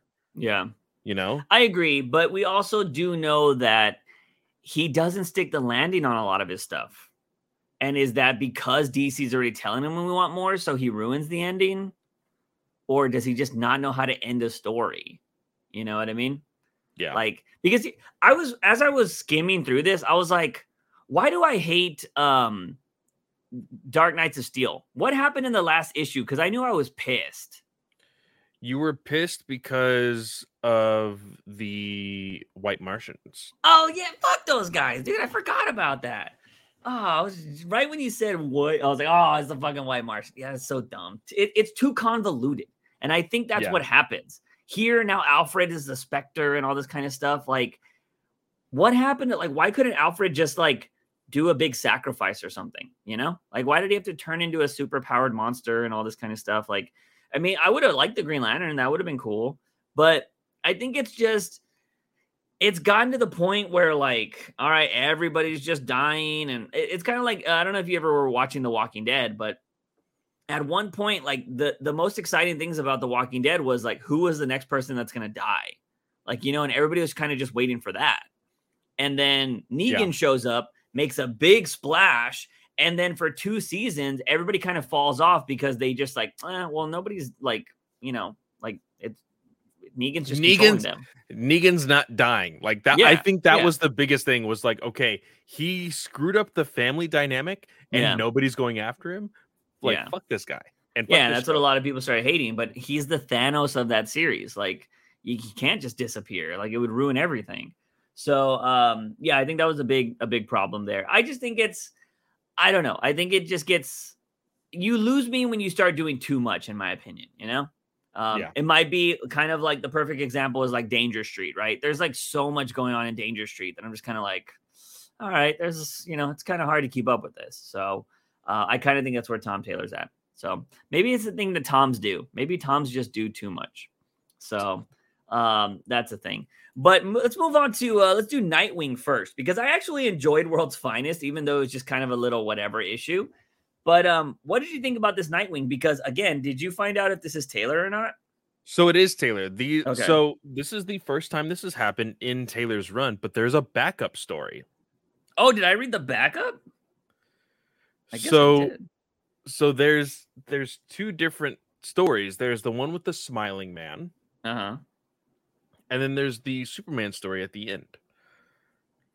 Damn, I must have blazed through that first one then, because I thought it was the whole story. I thought so too, but when you look at the ending of Taylor's story and then how the next one starts, I was just like, this doesn't, like, the transition doesn't make sense. So, with the way our phones, and we read these digitally, guys, because we get them in advance. Yeah. You sometimes have to scroll to get the entire picture, or at least zoom out, depending on what you're reading from. Oh, yeah, it's a weird transition. It says at the very bottom next, the Grinning Man, and then it goes into Bloodhaven now. So I was kind of confused by that because I was like, why did they go into the portal and now it's now? Like, that was weird. Yeah. Oh yeah, I guess that makes sense. So yeah, what did you think of it overall? Did you read both? I did read both. I don't like how Nightwing has now become the Titans book because we're getting a Titans book later. Yeah. I think the Titans portion of this book, or the story that Taylor is wanting to tell, should have waited until he's actually there in the Titans title. This does play a little bit a part of what was going on in issue 98, the book that Juice thought freaking Taylor jumped the shark again. So I don't think you like this very much, but it had bits and pieces for me that were fun. Like the whole thing with the little girl. What's her name? I want to clarify my statement on it because I think I said it on the podcast. I hated it when we read it, but in hindsight, that issue by itself, I thought should have been an annual, not Yes. part of the whole story. And Because- that's what we said. We Yeah. said that 98 and 99 or 98 and 100 Yeah. should have switched places. Yeah. Because it was 98 and the annual number 2 should have switched places. Yes. Because the annual number 2 actually had story elements that were being told within the actual ongoing series, Yeah. whereas 98 was kind of a subplot type of fun story, Mhm. which is now paying off in this issue here. Yeah. And this little girl who was in issue 98, Olivia Desmond, I like this whole moment with Raven and Beast Boy with like him turning into a unicorn and them like pretending and stuff. I think that's really fun. But it doesn't move the needle on everything else that we've been reading about this book. This is starting a new arc. This is a brand new story, other than this small segment with Olivia. So it's not the greatest, but I do like this moment where Amanda Waller shows up. Yeah. And Nightwing is playing ball. He's like, hey, I took pictures. I grabbed all the evidence. I am willingly giving all of this to you. And she's like, well, this is actually an investigation for the Latvian embassy. So you're going to cooperate with them. And it brought up a question that I wanted to ask you. Mm-hmm. Would it be a compelling story if Waller had the control of the Justice League like she does the Suicide Squad? Yeah, I think it could be because it would be conflicting morals. Yeah. And like, would they play ball with her being in charge? Yeah. Yeah. But I mean, I think it would be more compelling with her in charge. But hasn't there been a story where like the Justice League was disagreeing with the president of the United States? Pretty sure there's been a story like that. There might have been, Because or it wasn't might it have Lex? been. Yeah. Yeah. Yeah. You know? That was pre New 52. Yeah. So I feel like that story's been done, but a modern day version with Amanda Waller, that'd be interesting. But she also did fight the Justice League, so I don't know if Has they a do been that. see here's the crazy thing. What if I'm surprised they haven't done this yet. Amanda Waller as president. Yeah, that would be pretty crazy. But I think she likes doing the co-op shit, you know? She's like, I'd I think rather so. be behind the scenes. I think the president's just too showy for her, you know? I feel like she's somebody that talks shit about the president, you know? Like a bad manager. She's like, my fucking manager sucks, you know? I'm doing all the work. Okay. So the Of Gods and Monsters animated movie, Uh-huh. she was the president in that like alternate universe. Oh, okay. Yeah. I think she works better as a co-op. I mean, freaking behind the scenes kind of person, which I like. So yeah, I don't know. What did you think of as for the whole Titans thing? I'd actually prefer it to be in Nightwing instead of having a separate book, unless you're building to something else in that Titans book. But for the most part, we always see that they just do something like this, and then those books don't really amount to anything, which kind of sucks. That's what I'm worried about. Yeah. My biggest thing is, what the fuck is up with the sister, Tom? Like, still, they don't and Heartless.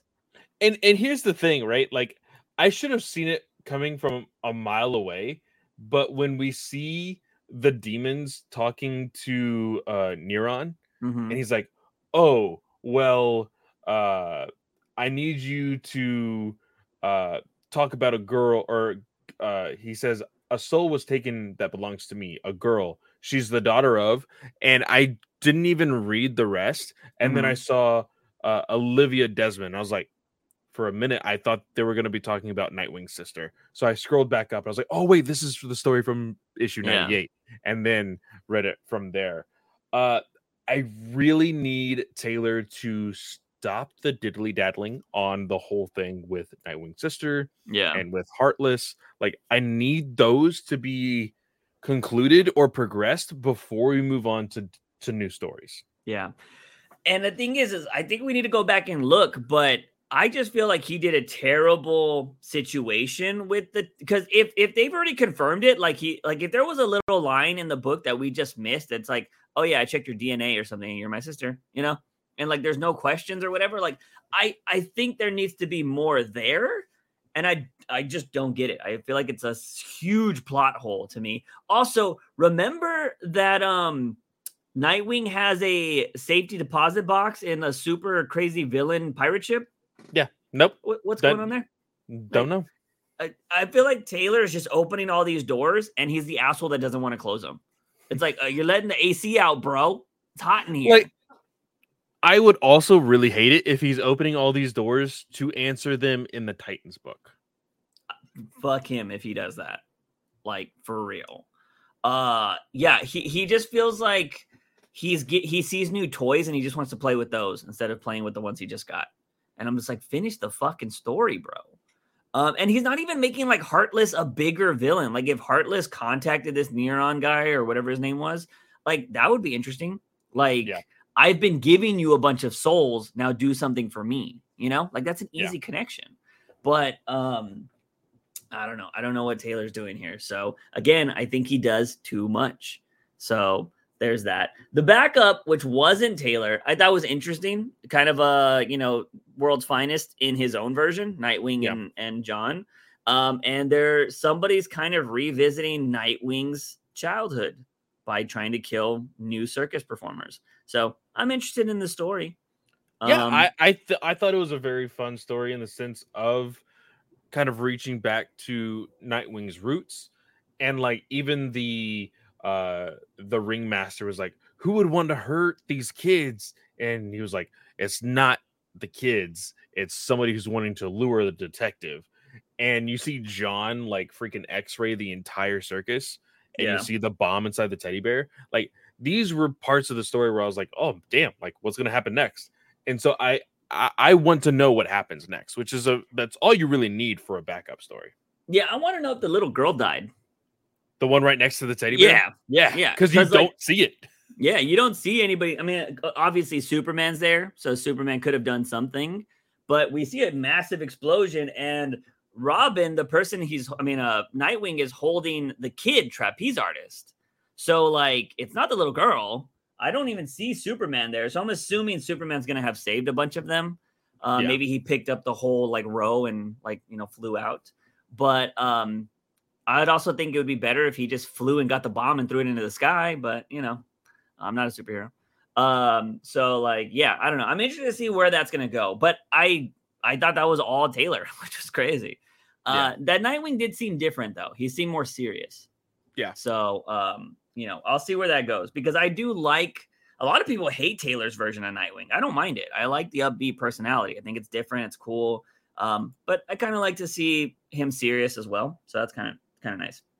Moving on to another Robin story that involves Dick Grayson is we got the date between Supergirl and Robin in World's Finest number 12. This one was just a good story. This was a goofy ass story. Yeah. So we know that for some reason when this series started, there was something going on between Robin and Supergirl. Like they didn't want to work together, or they thought it was just weird, and we didn't know why. And we made jokes about it, like, oh, something definitely happened between them. And so it turns out that Supergirl was infatuated with Robin, and she asked him out on a date, which, ladies, anybody listening to this podcast, be more like Supergirl. Because sometimes it sucks asking some of y'all out. You can be intimidating. But she asked him out because she thought he was a puny human and thought she was going to have to save his life when he was getting dropped from the sky. And then he saved himself. And she was like, oh, damn, I want to talk to this boy. And so she asked him out on a date. This dumbass goes to the date in his Robin outfit. And like her reaction is like, for the love of God, are you freaking kidding me? And so she goes, changes her outfit, and she's like, are you serious right now? Like, why are you in your costume? And he's like, oh, well, you asked me out in your costume, so I just kind of assumed. And like, it's like, no, that's not, like, what are we doing? He's like, oh, it's fine. Like, it gives people things to talk about. We're gonna be a little show for them. It's fun. She is not having it. Yeah. And one thing, guys who are listening to this, don't be like Dick Grayson right now. Yeah. Dick Grayson, this entire date, is doing nothing but talking about him.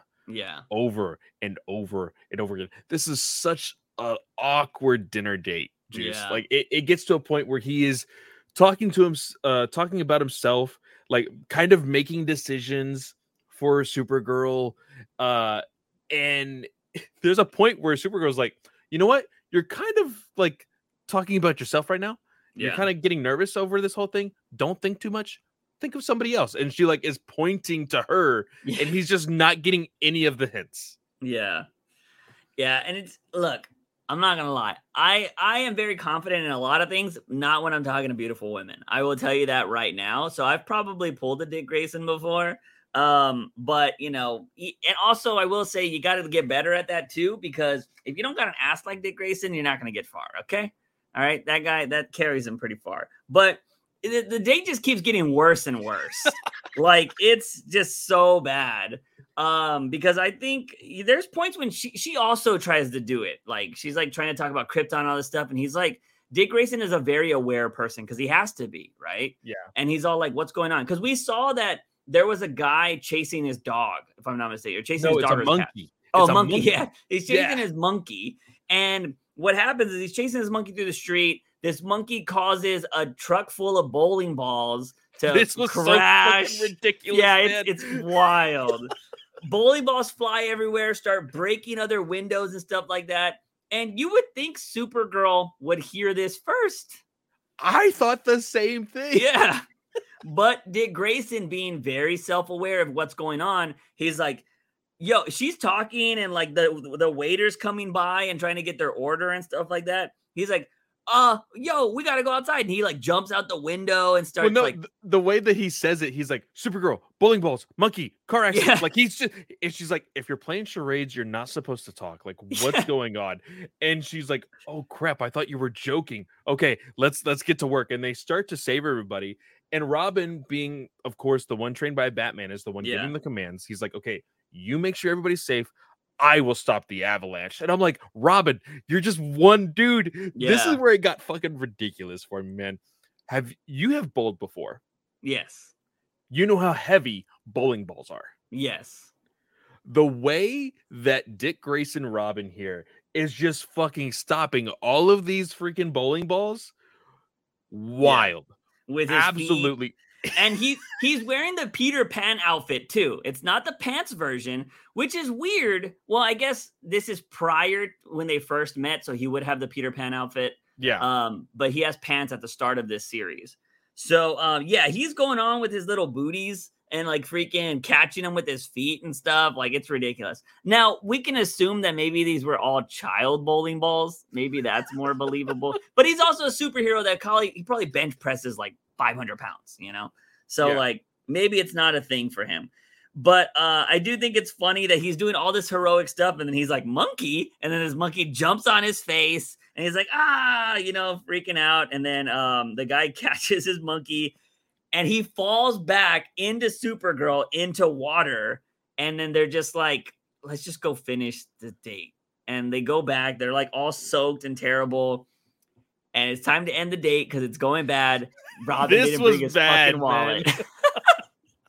the way that he's like, oh, like, because the whole thing was, oh, am I gonna pay? Are you gonna pay? Yeah. Like the one fuck up that he did in the very beginning of this date was like, you know who I am. I'm gonna pay for the date. Yeah. And he's like, oh wait, no, that sounded really snooty. I'm so sorry. That's not what I meant. And so at the end of the book, she's like, go ahead, hurry up, pay, and we're leaving. He's like, oh shit, I forgot cash. I can't use my card because it has my name. Let me go to the ATM. And she's like, the ATM has a camera, dumbass. Like you're gonna get caught. He's like, no. Oh, I love it. It's so the explanation. The explanation of it all is what makes it funny, because he's like, no. I'm not gonna go straight to the ATM. I'm gonna go change, then go to the ATM, get money, and then come all the way back, change it to my outfit, and come back, and then I'm gonna pay. Yeah. And she's like, you know what? Just let me pay. And she pulls up her wallet. Yeah. Absolutely hilarious. Now, the one thing at the very end, I don't know if I took this a little too seriously, but the way Superman, like, it almost felt a little condescending, the way he said, because, she's saying, like, Robin needs, like, people need to check up on him more. Like, he is too into himself, but only because it's probably because nobody freaking talks to him. Like nobody gives him attention. So somebody needs to be giving him attention.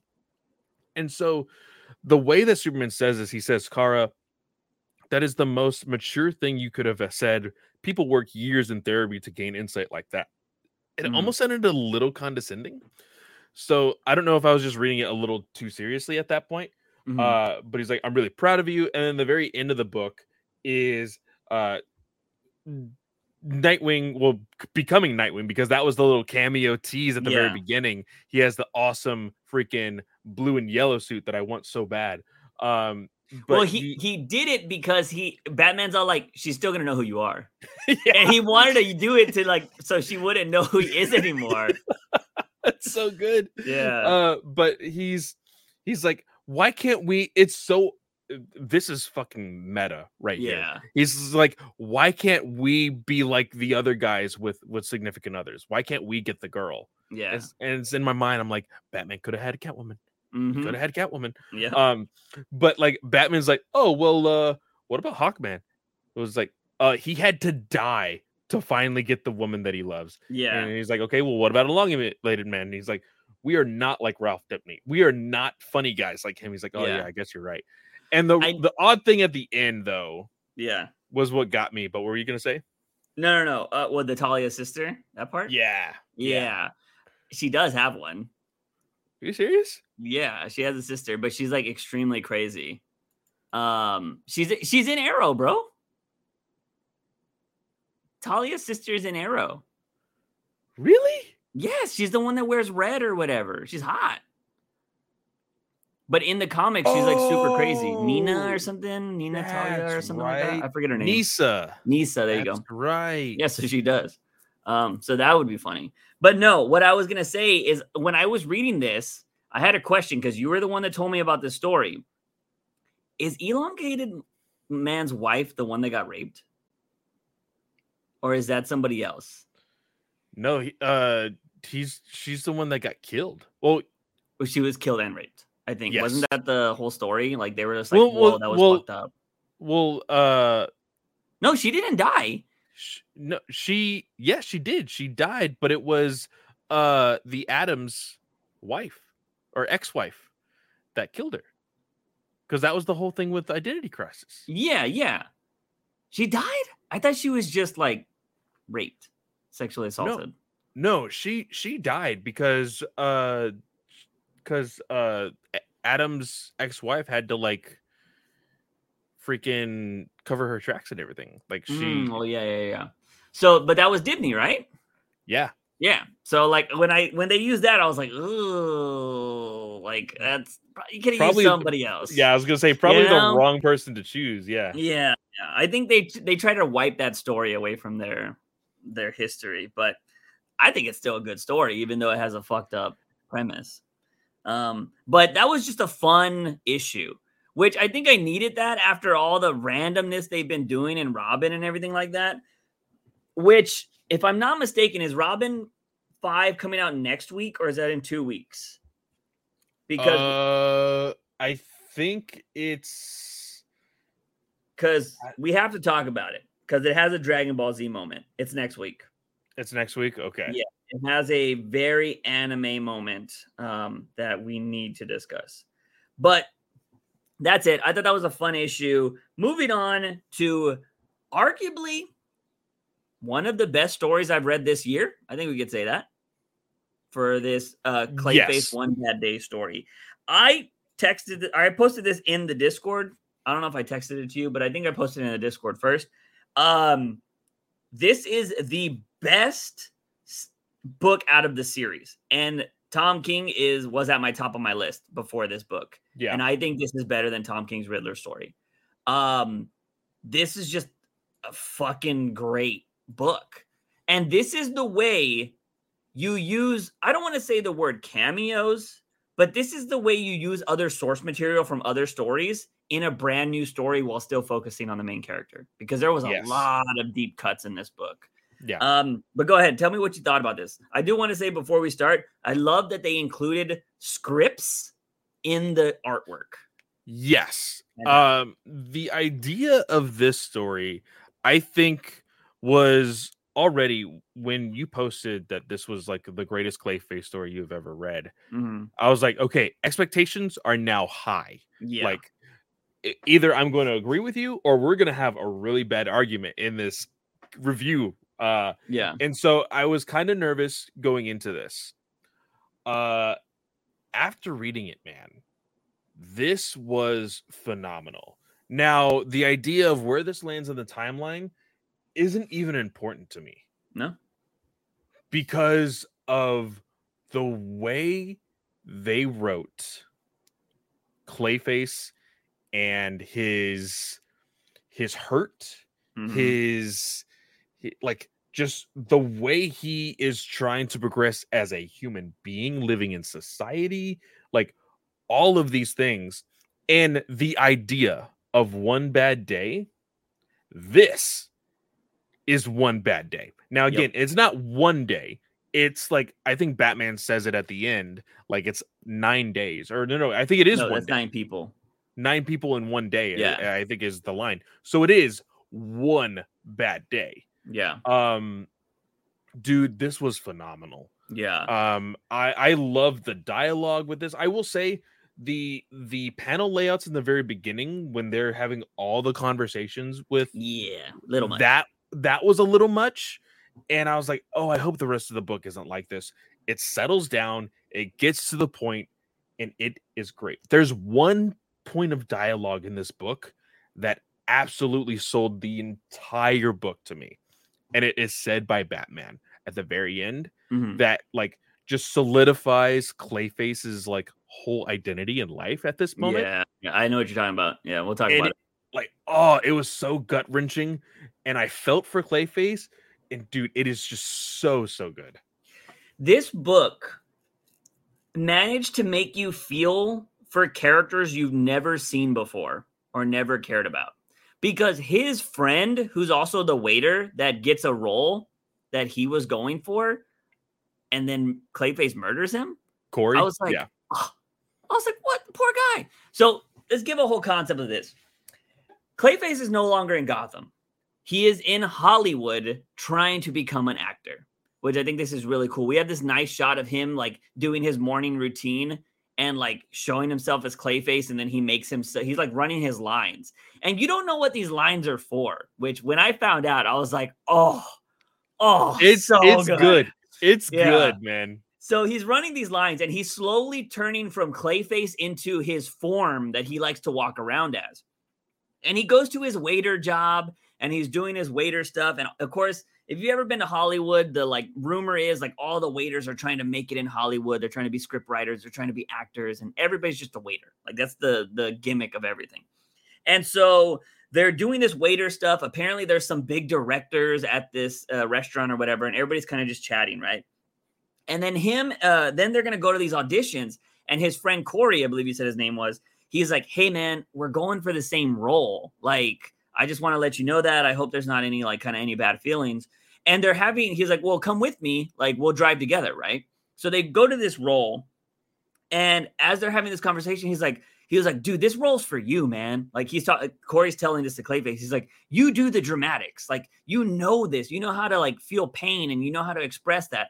I'm just the comedy guy. Like, why would they want me? Like, that makes no sense. Like, I don't know how to do drama. And Clayface gives them this speech. He's like, you have to want it. Like, you have to be that character. He's like, if you don't know it, just be yourself on how he was like, no. He says, if you don't know it, then lie.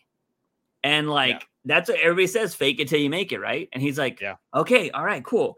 Clayface goes in and he reads these lines. He's so tormented. And he's like, all that. And they're like, that was good, but can you like, it's supposed to be a little bit more upbeat. Can you make it, have some more fun? The phrase that they use is, can you pep it up a little bit? Like just pep it up. And he's like, pep it up? Like, are you kidding me? Like, and he gets so angry because you do not know the concept of what he is talking about. Yes. The idea of what he is auditioning for is not given to you until later in this book. Yeah. So he's like, this dude's a murderer. And they're like, oh, that was all on the news. Like in like, he's funny. He's a funny guy. Yeah. And like, it's so freaking funny because of the secret relationship that Clayface kind of has with this character that they're talking Yeah. about. And so he is pissed off. He slams on the desk of the audition table, and they're like, you know what? Actually, I think we're done here. We'll give you a call back later. Yeah. One And thing I want to point out that I think doesn't get a lot of praise in comic books, the lettering here was phenomenal. I yes. loved how his letterbox, when he was like getting mad as Clayface, it would have these like like clay-like things around the lettering. Looked Mhm. fantastic. Yeah, I really enjoyed that as well. It's just the small little nuances like that. I think Yes. it is very, very fun. Yeah. So then after the audition, they're on top of like Hollywood Hill, essentially. They're up in the hills. They're at this place and they're looking over the city. And he's having a conversation with his friend. They're kind of talking about like, life or whatever. And just talking about like, oh, Clayface is kind of venting. He's like, the storyline is trash or whatever. And Corey gets a call. And he goes off, and Clayface, as he's ranting, his face is slowly turning into clay. And then Corey turns and he's all like, I got the part. And I think you've seen this in movies a million times when there's like actors and like their best friend gets the part, like they're devastated and they're like, you got it. Hey, yeah, congrats. And it's just like, but I think the one thing that hurts the most in this part is now we have Corey's monologue, and Corey's monologue was like, dude, I got the part because of you. Yeah. Like, you told me to lie, and that's what I did. And I finally realized that this is who the character is. And like, he really got into the part when he was auditioning. That was the whole point of this. And so when he turns around, he's like, Clay, and he sees himself. And you're like, oh, fuck. And then all of a sudden, you just see all of the mud of Clayface gather Corey, pull him in, and then you just see Corey's dead body inside the trunk. Yeah, it's like he sucks all his blood out or something because he looks mummified. Yeah. That visual of him just like, it looks so anime, like fucking just swallowing him up. It looks dope. So good. Art in this book is phenomenal, by the way. Yes. So great. So then you see he puts the body in the trunk and he just drives away as Clay. And then he's like walking down the street and he goes to the actual movie as Clay. As the guy. As Corey. Yeah. He goes to the set and he's like, he's basically going to take over this guy's life because he wanted the role. Yeah. And he goes on set. And it like just the attention to detail of like him like patting the sweat off of his forehead. Yeah. You see the crease of the mud and you're like, oh shit, what's gonna happen? And then you see this woman's like, oh man, you're running late. Like you have to go get into costume and makeup and hair and blah blah blah. Yeah. And the very small panel, dude, the moment you see the dialogue, it says pictures up in an hour, The Killing Joke, scene 31, take 1. Mark, and you see the little clip and it says The Killing Joke, and I'm like, that makes so fucking sense. It's so good. Yeah, loved it, because I've always said this, right? We've made the joke before on this podcast. Does Batman own the intellectual property? Like, does Bruce Wayne own the intellectual property to Batman? Like, does he own the rights? So when they make toys and have Batburger and all that stuff, is he getting all the money? Like, who owns that? You know? And of course, there would be movies made about super villains and stuff like that because we make movies about mass murderers. You know what I mean? So why wouldn't this happen in Gotham? So seeing Clayface, Also, just want to say the fact that this Corey guy just so happened to look almost fucking identical to the fucking Joker in this story with the red hood and everything. I thought that is perfect. Yeah. That was just a perfect addition. And it just so happened that Clayface turned into him. So it just all worked out so well. And the thing was, Corey's audition went completely different to Clayface. Yeah. But Clayface has this vision. That's what he keeps saying. He has this vision for this role and he plays it the way he wants to. And guess what?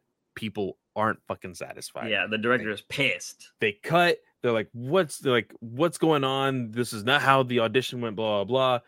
Again, Clayface goes on this monologue and he's like, you know what? if you're gonna be one of those fucking actors, I got to see a man about a horse, and he Yeah. tells everybody to take 5. And the And next everybody's panel, like, they do this really nice, like 5-panel progression of all different people working on Seth's face. And they're like, fuck, we're out of a job. yeah, Because I see a man about a horse is basically like, we're getting rid of this fucking guy, you know? Yeah. And so that just like fucks them up for the day. So everybody kind of like leaves all pissed. And he goes to his trailer. And I love how he's relaxing and he's melting. Like he's in his trailer. There's this shot and he's just like melting. And somebody's like banging on his door. And it's the woman that gave him a job. And she's fucking lighting him a new one. And she's just like, you fucked me and all this shit and blah, blah, blah. Like, I gave you this fucking job. I took a chance on you and blah, blah. Now you're ruining my career. And she's just like going off on him. And Clayface just fucking, you see his eyes turn into clay. They go yellow. And then she like freaks out and she tries to run out of the fucking RV and he just sucks her back into it. you just see the clay, dude. I need so desperately, if they wanted to, like, all these rumors of a fucking Clayface movie, this, dude, this fucking book, this is what I need. Yeah, I 100% agree. We should just tweet James Gunn after this. Be like, hey, if you haven't read this, this is your Clayface movie right here. Not in Matt Reeves' universe. Not in Matt Reeves' universe. 100%. Yeah. So, so Clayface, the montage happens after this, which is fucking crazy. Well, we do see he leaves as her, just like he did with Corey. And then there's a montage of him just killing everybody on set. And it goes down to him being the director. And the director's the last person, and then Clayface is just there. And he was like, I was hoping you would be last. And then he fucking kills the director. And he turns into the director. And then he goes and talks to the producer of the company, or like the president of the company, and they're shutting down the movie. They're like, dude, the luck that fucking Clayface is having is so fucking rotten, man. Because he thinks every little piece of this puzzle is going to help him be big in Hollywood. Yeah. And it just keeps going bad. Yeah. And he's all like, look, dude, we're gonna shut down the movie. We'll give you something else. He's like, do you like Grey Ghost? We can give you Grey Ghost. And I'm just like, Grey Ghost! Like, I fucking love Grey Ghost. And so, like, I thought that was cool. And he's like, no, this is art. It's my art. And then the dude is like, Max, buddy. He was this should be more of a listening session for you. So basically, like, you need to shut the fuck up. You have no power here. And he was like, movies are garbage. They're imperial, I think is what he said. They're dedicated they're duplicated rapidly. Is that what he says? They depreciate rapidly. Sorry, I'm reading the wrong stuff. He was like, they are a bad investment. So like, I was gonna say the thing that he kind of alludes to is the problem that most people are having in Hollywood today, which is, he states right here, because again, Clayface being this director is like, this is gonna be my big break, like this is gonna be my big movie, blah blah blah. He's like, your big break, like the movie that you wanted to make is not franchise material. Yeah, it's not going to continue making money. You're gonna make money and then you're gonna move on to the next thing. That's not, if you guys know anything about the movie industry right now, with how things went for the MCU, how things are wanting to be done with the DCU and everything else, they're wanting to continue making the big bucks, because you can't just sit alone on a standalone movie and hope to make $1 billion. Yeah. That's what they're looking for in this universe right here, in the DCU right here. And I just love that. And Clayface is like, fuck this. And he just fucking slams the dude against the fucking wall. Yeah. And that's when he starts to take him over. This, like, the last part of this whole thing, him pretending to be this producer, the big time producer, this was fucking wild. Because I don't think at this point, I don't think he fucking cares. He's just like, you know what? Now I'm the big dog. I can do whatever the fuck I want. Yeah. So he goes to his mansion, this massive mansion he has. He's like, who are you? My assistant? He's like, we're gonna have a party, big party. How much can we do? He was like, I'll give you 10% or 15% of whatever you can spend. And she's like, or no, I think she says I can spend 15,000 worth or some shit like that. And he's like, go for it. Cause she's making it bigger because she's going to get a big bonus out of this. So he's like, go for it. Do it. invites all these people to his house, and he's all like, "You guys see something? Feel free to take it. I don't give a shit." And so he's like giving away this guy's like material possessions and two, if I'm not mistaken. And then he invited two friends over that were his waiters that were also friends of Corey. Yeah. And he was all like, "Oh, I got you guys in. Come join up. Let's talk or whatever." And he's starting to he's trying to make a move on the girl at one point, and they're kind of talking, and she's all like, he's kind of making her uncomfortable, I guess. Well, that's actually before that happens. We see Clay talking to a bunch of people, and he runs into a familiar face from Gotham, Bruce Wayne. And he's all like, "You're Bruce Wayne." He's like, "What are you doing here? Like, Gotham's that way, you know?" And he was all like, "My family built the city, son." He's like, "It doesn't mean I can't leave it."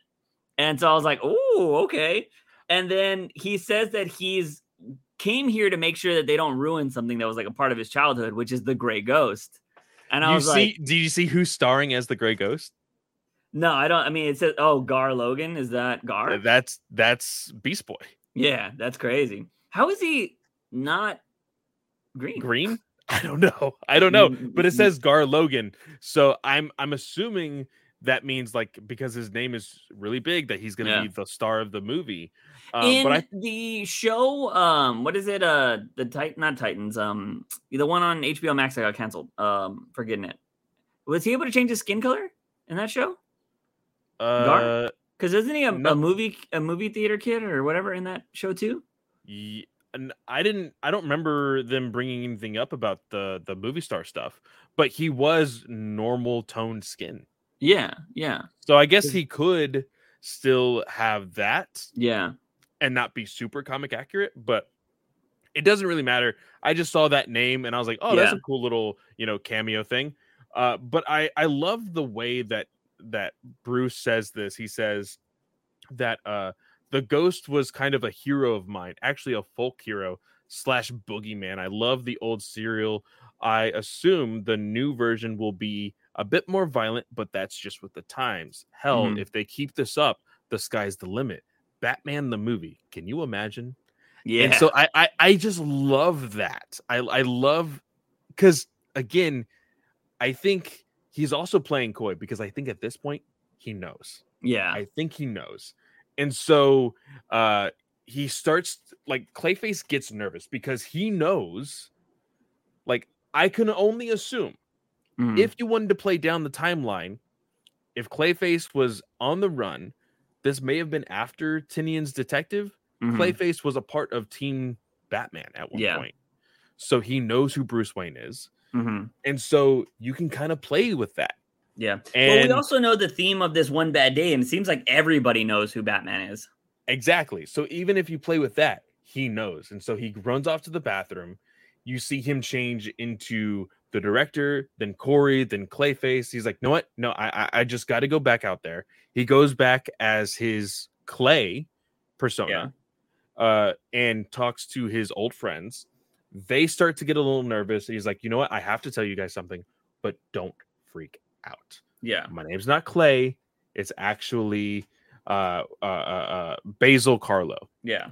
And it was the girl who was like, "Oh shit, that's Clayface. You're fucking Clayface? Are you fucking kidding me?" Yeah. They start to freak out and he gets angry. He's like, because she knows one thing that was kind of in between the panels is somehow she knows that Corey got the part and not him. So that kind of like runs him to be all like just fucking crazy. And what did you think of the panel when he looks down? He sees the bat symbol in the pool. What is that? Wait, where? When he's talking to them, there's a small panel where he looks down. Do you think it just so happened to be in the shape of the bat symbol? Or was there something there? Like, do you think the bat wing was high above and casting a shadow? Like, what do you think? I don't know. I'm not gonna lie, I didn't catch that. So yeah, it's interesting. I would think, I mean, it could just be something Batman did. I don't know if it would be the Batwing because we don't see the Batwing, so I want to assume that. Yeah. But yeah, this was pretty crazy because the girl's kind of pressuring him. She's like, "Where's Corey? Like, where's Corey?" And then he like freaks out and he's like, "Am I not enough for you?" And then fucking kills her. Which I think is fucking crazy. Well, he doesn't kill her. He just like pushes her, and you think she's dead because then the next thing you see is him turn into the producer guy. He's like, "Hey, you know what? This has all been fun and all, but you guys should go home. Party's over." That's when the other guy comes out with a freaking like shattered freaking bottle. He's like, "It's fucking Clayface. Everybody run." Yeah. And everybody starts to freak out. And he hears the sirens. He sees the lights. And you see that the girl actually called 911. Yeah, there you go. Yeah. And And then, this is, well, go ahead. no, I was just say that's when he jumps down and he's like, "It's my turn." And so he kind of realizes who he is. And he's just like, "I'm just going to fuck up everybody." But everybody's already running at this point. So he's like chasing after people because the cops are there. And he's like, "I'm not going back." And he's like running through. He actually jumps through the Hollywood sign at one point, if you didn't notice that. And then he's like running down the street and he gets to a park and he's like, "It's not like you think, Batman." And so he's talking just in the open, like, you know, so maybe the Batwing was there. Maybe he knows. I don't know. And he just goes on this monologue of just talking about everything that happens. And there's this double page spread. He's like 9 people in one day. He was like, nothing else matters. Cause like, you know, he's pouring out his heart where he's like, "I was trying to be somebody different. I was trying to do this." And Batman's like, "You killed 9 people. I don't give a fuck what you're saying." You know, it's like that one chick that we talked about last week that was trying to say she was playing the victim. And he was like, "I don't give a damn." You know what I mean? So Yeah. like, And Batman says, he's like, "I would hope that one day, like, you would listen to the voice inside of your head and just stop doing this stuff." yeah, And he's like, "But now I've noted, I now know there is no voice inside your head." And this Clayface is like, "You're wrong. I'm everyone. I'm anyone." And then Batman says, "Which means you're no one." And yeah, dude, when he said that, I was like, "Oh fuck." yeah, It's a small ass line, but it means so much. yeah.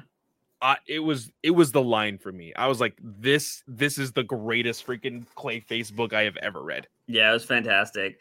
And then Batman starts beating the shit out of Clayface, naming everybody that he killed in a 9-panel spread. So I thought that was really cool. How did you think about the Ghostbusters weapon? Vacuum thing? Yeah. I thought it was really cool. Yeah. The idea of him like using like this little shock thing to like reverberate him to several different pieces, and then using this vacuum gun, like you said, kind of like Ghostbusters, bringing him in. He's like, "You killed these people. It was their story, Yeah. and you're just the actor. Like, yeah. they are the real people. You're the actor." And you just see like the Clayface eyes in this like bat symbol. I Mhm. love though the way that you were explaining the whole script thing. It says fade to black, and Yeah. then we move on to the rest of the story. Dude, this was just a great book. Yeah. Like, so There was good. this one panel after that particular thing that just shows it just says, "Well, back to work," and it's just everybody getting on with their lives in Hollywood because it doesn't matter what happened in one day. The next day is like, "Yo, we got to get back to making movies. Like, this city doesn't sleep. Like, we keep going." Yeah. And then it cuts back to Gotham, and we're hearing somebody talk, and we see Clayface on the ground, just his face, and it's like it's all tentacled out clay, and it goes out, and he's in a box, a glass box, and he's spread out to be everybody that he killed. Like, that is the final shot. And He's like begging them, like because he's doing the opening line to The Killing Joke. Yeah. For the take that he was auditioning for. He's like, is there any notes? Like, could I do better? Like, I'm open to advice. Just please talk to me. And they're just all staring at him. It's so ominous. It's so fucking good. So good, dude. This is one I'm gonna have to buy on hardcover, because that was fantastic. Yeah, man. I don't know. I was not expecting, after we've had a lot of duds in this series that could have all been fantastic, you know, but I'm so glad that you let me know that the writers of this series are the ones that did Batman Neo Year, which made it into my top 10 of last year's books. I think it is a fantastic series. So I'm glad they wrote this Clayface book. And man, fucking kick Zdarsky off right now and put them on this because they know Batman. They know his villains. They had wackiness in this, but it didn't seem wacky. like, you know, a Ghostbusters weapon, like, but I still thought it worked. I thought it was cool. And they used elements in the right way. The Gray Ghost, the Killing Joke, they reference them in movie forms instead of having to make characters or go to another alternate universe to meet these people. No, that shit happened. And bada bing, bada boom, we're making movies. And I love that the Gray Ghost, you still don't even like just throw the animated series episode away. It's still just something that Bruce liked when he was a child. It inspired him. That is awesome. And then him even referencing, you know, the Batman movie, like that is cool. So, and I've always said this, I have loved stories where Batman leaves Gotham. I like that he goes to other cities and does other things, you know, because you're never safe. Like, yeah, you think in Gotham, it's going to be the worst place to be, but he can get you anywhere. I mean, they showed that in The Dark Knight, right? Like Batman doesn't have a jurisdiction. He goes wherever the hell he wants. He'll get back whoever he needs to get back. So yeah, I thought this was kind of cool. This was a fantastic fucking story. And I recommend anybody going to your local comic shop and picking this shit up because it's fantastic. So yeah, I think that I'm getting a text now that Abby is wanting to go into town tomorrow. No, I might be dropping her off and then running to a comic shop to grab this. Yeah, man, I have to drive past my comic shop tomorrow, but I'm also going to be on a time squeeze, so I don't know if I'm going to go to it. So I don't know if I should just go to it today because I got to also go see what they are trying to sell me that I'm not trying to buy right now. So maybe I'll just switch it out with this book. But that book was fantastic. I wonder if I can get the Jim Lee cover. I wonder if they got that because the Jim Lee cover is pretty awesome. Yeah. So, yeah, this was fantastic. This is the best book in the series. We only have a couple more, I think. Is it just the Ra's al Ghul and is there another Ra's al Ghul? Let's see here. We already got Catwoman, Penguin, Bane, which all of them, I mean, honestly, the only one I've really enjoyed was the King one. Some of the other ones are okay, but I like the story of the Catwoman one, but I hated the dialogue. Let's see here. These are just showing Riddler. I don't want Riddler. I want actual one shots. Let's see here. We have the classic Joker one. There's the Riddler, Two-Face, Penguin, Mr. Freeze, Bane, Catwoman, Clayface. So the Ra's al Ghul is the last one. Interesting. Man, it just makes me kind of sad now that we got this Clayface story and the other ones just didn't feel anything near this. Like, yeah, I feel like some of them just didn't realize like what One Bad Day should have been. Because Bane had nothing to do with One Bad Day. Penguin didn't feel that way either. So like, I don't know, because it's a great concept. It's a great concept, but I wish they would have had more like editorial on this and been like, you're not really following the prompt, you know? Because this is, I mean, these books obviously weren't rushed out. Catwoman's got delayed. So like, it wasn't something you had to like put on a schedule. I wish they would have taken some more time, but this story was fantastic. I was not expecting this. And I always enjoyed this kind of stuff from comics. So yeah, that's my opinion. But anyways, Clay, that is the end of this podcast. What do you got going on this week, man? So this week over at Star Wars Alliance, we reviewed episode 10 of the Bad Batch season 2, as well as reviewing the Star Wars Jedi Battle Scars, which is the novelization tie-in to the video games Jedi Fallen Order and Jedi Survivor. It's the in-between. Those are two separate episodes, but they're both up now if you would like to go listen.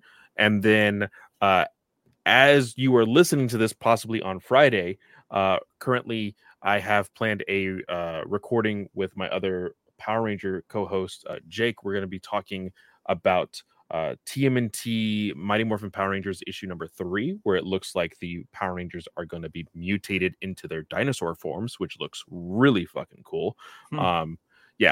Really cool stuff happening in the comics right now. So we're going to be talking all about that. Nice.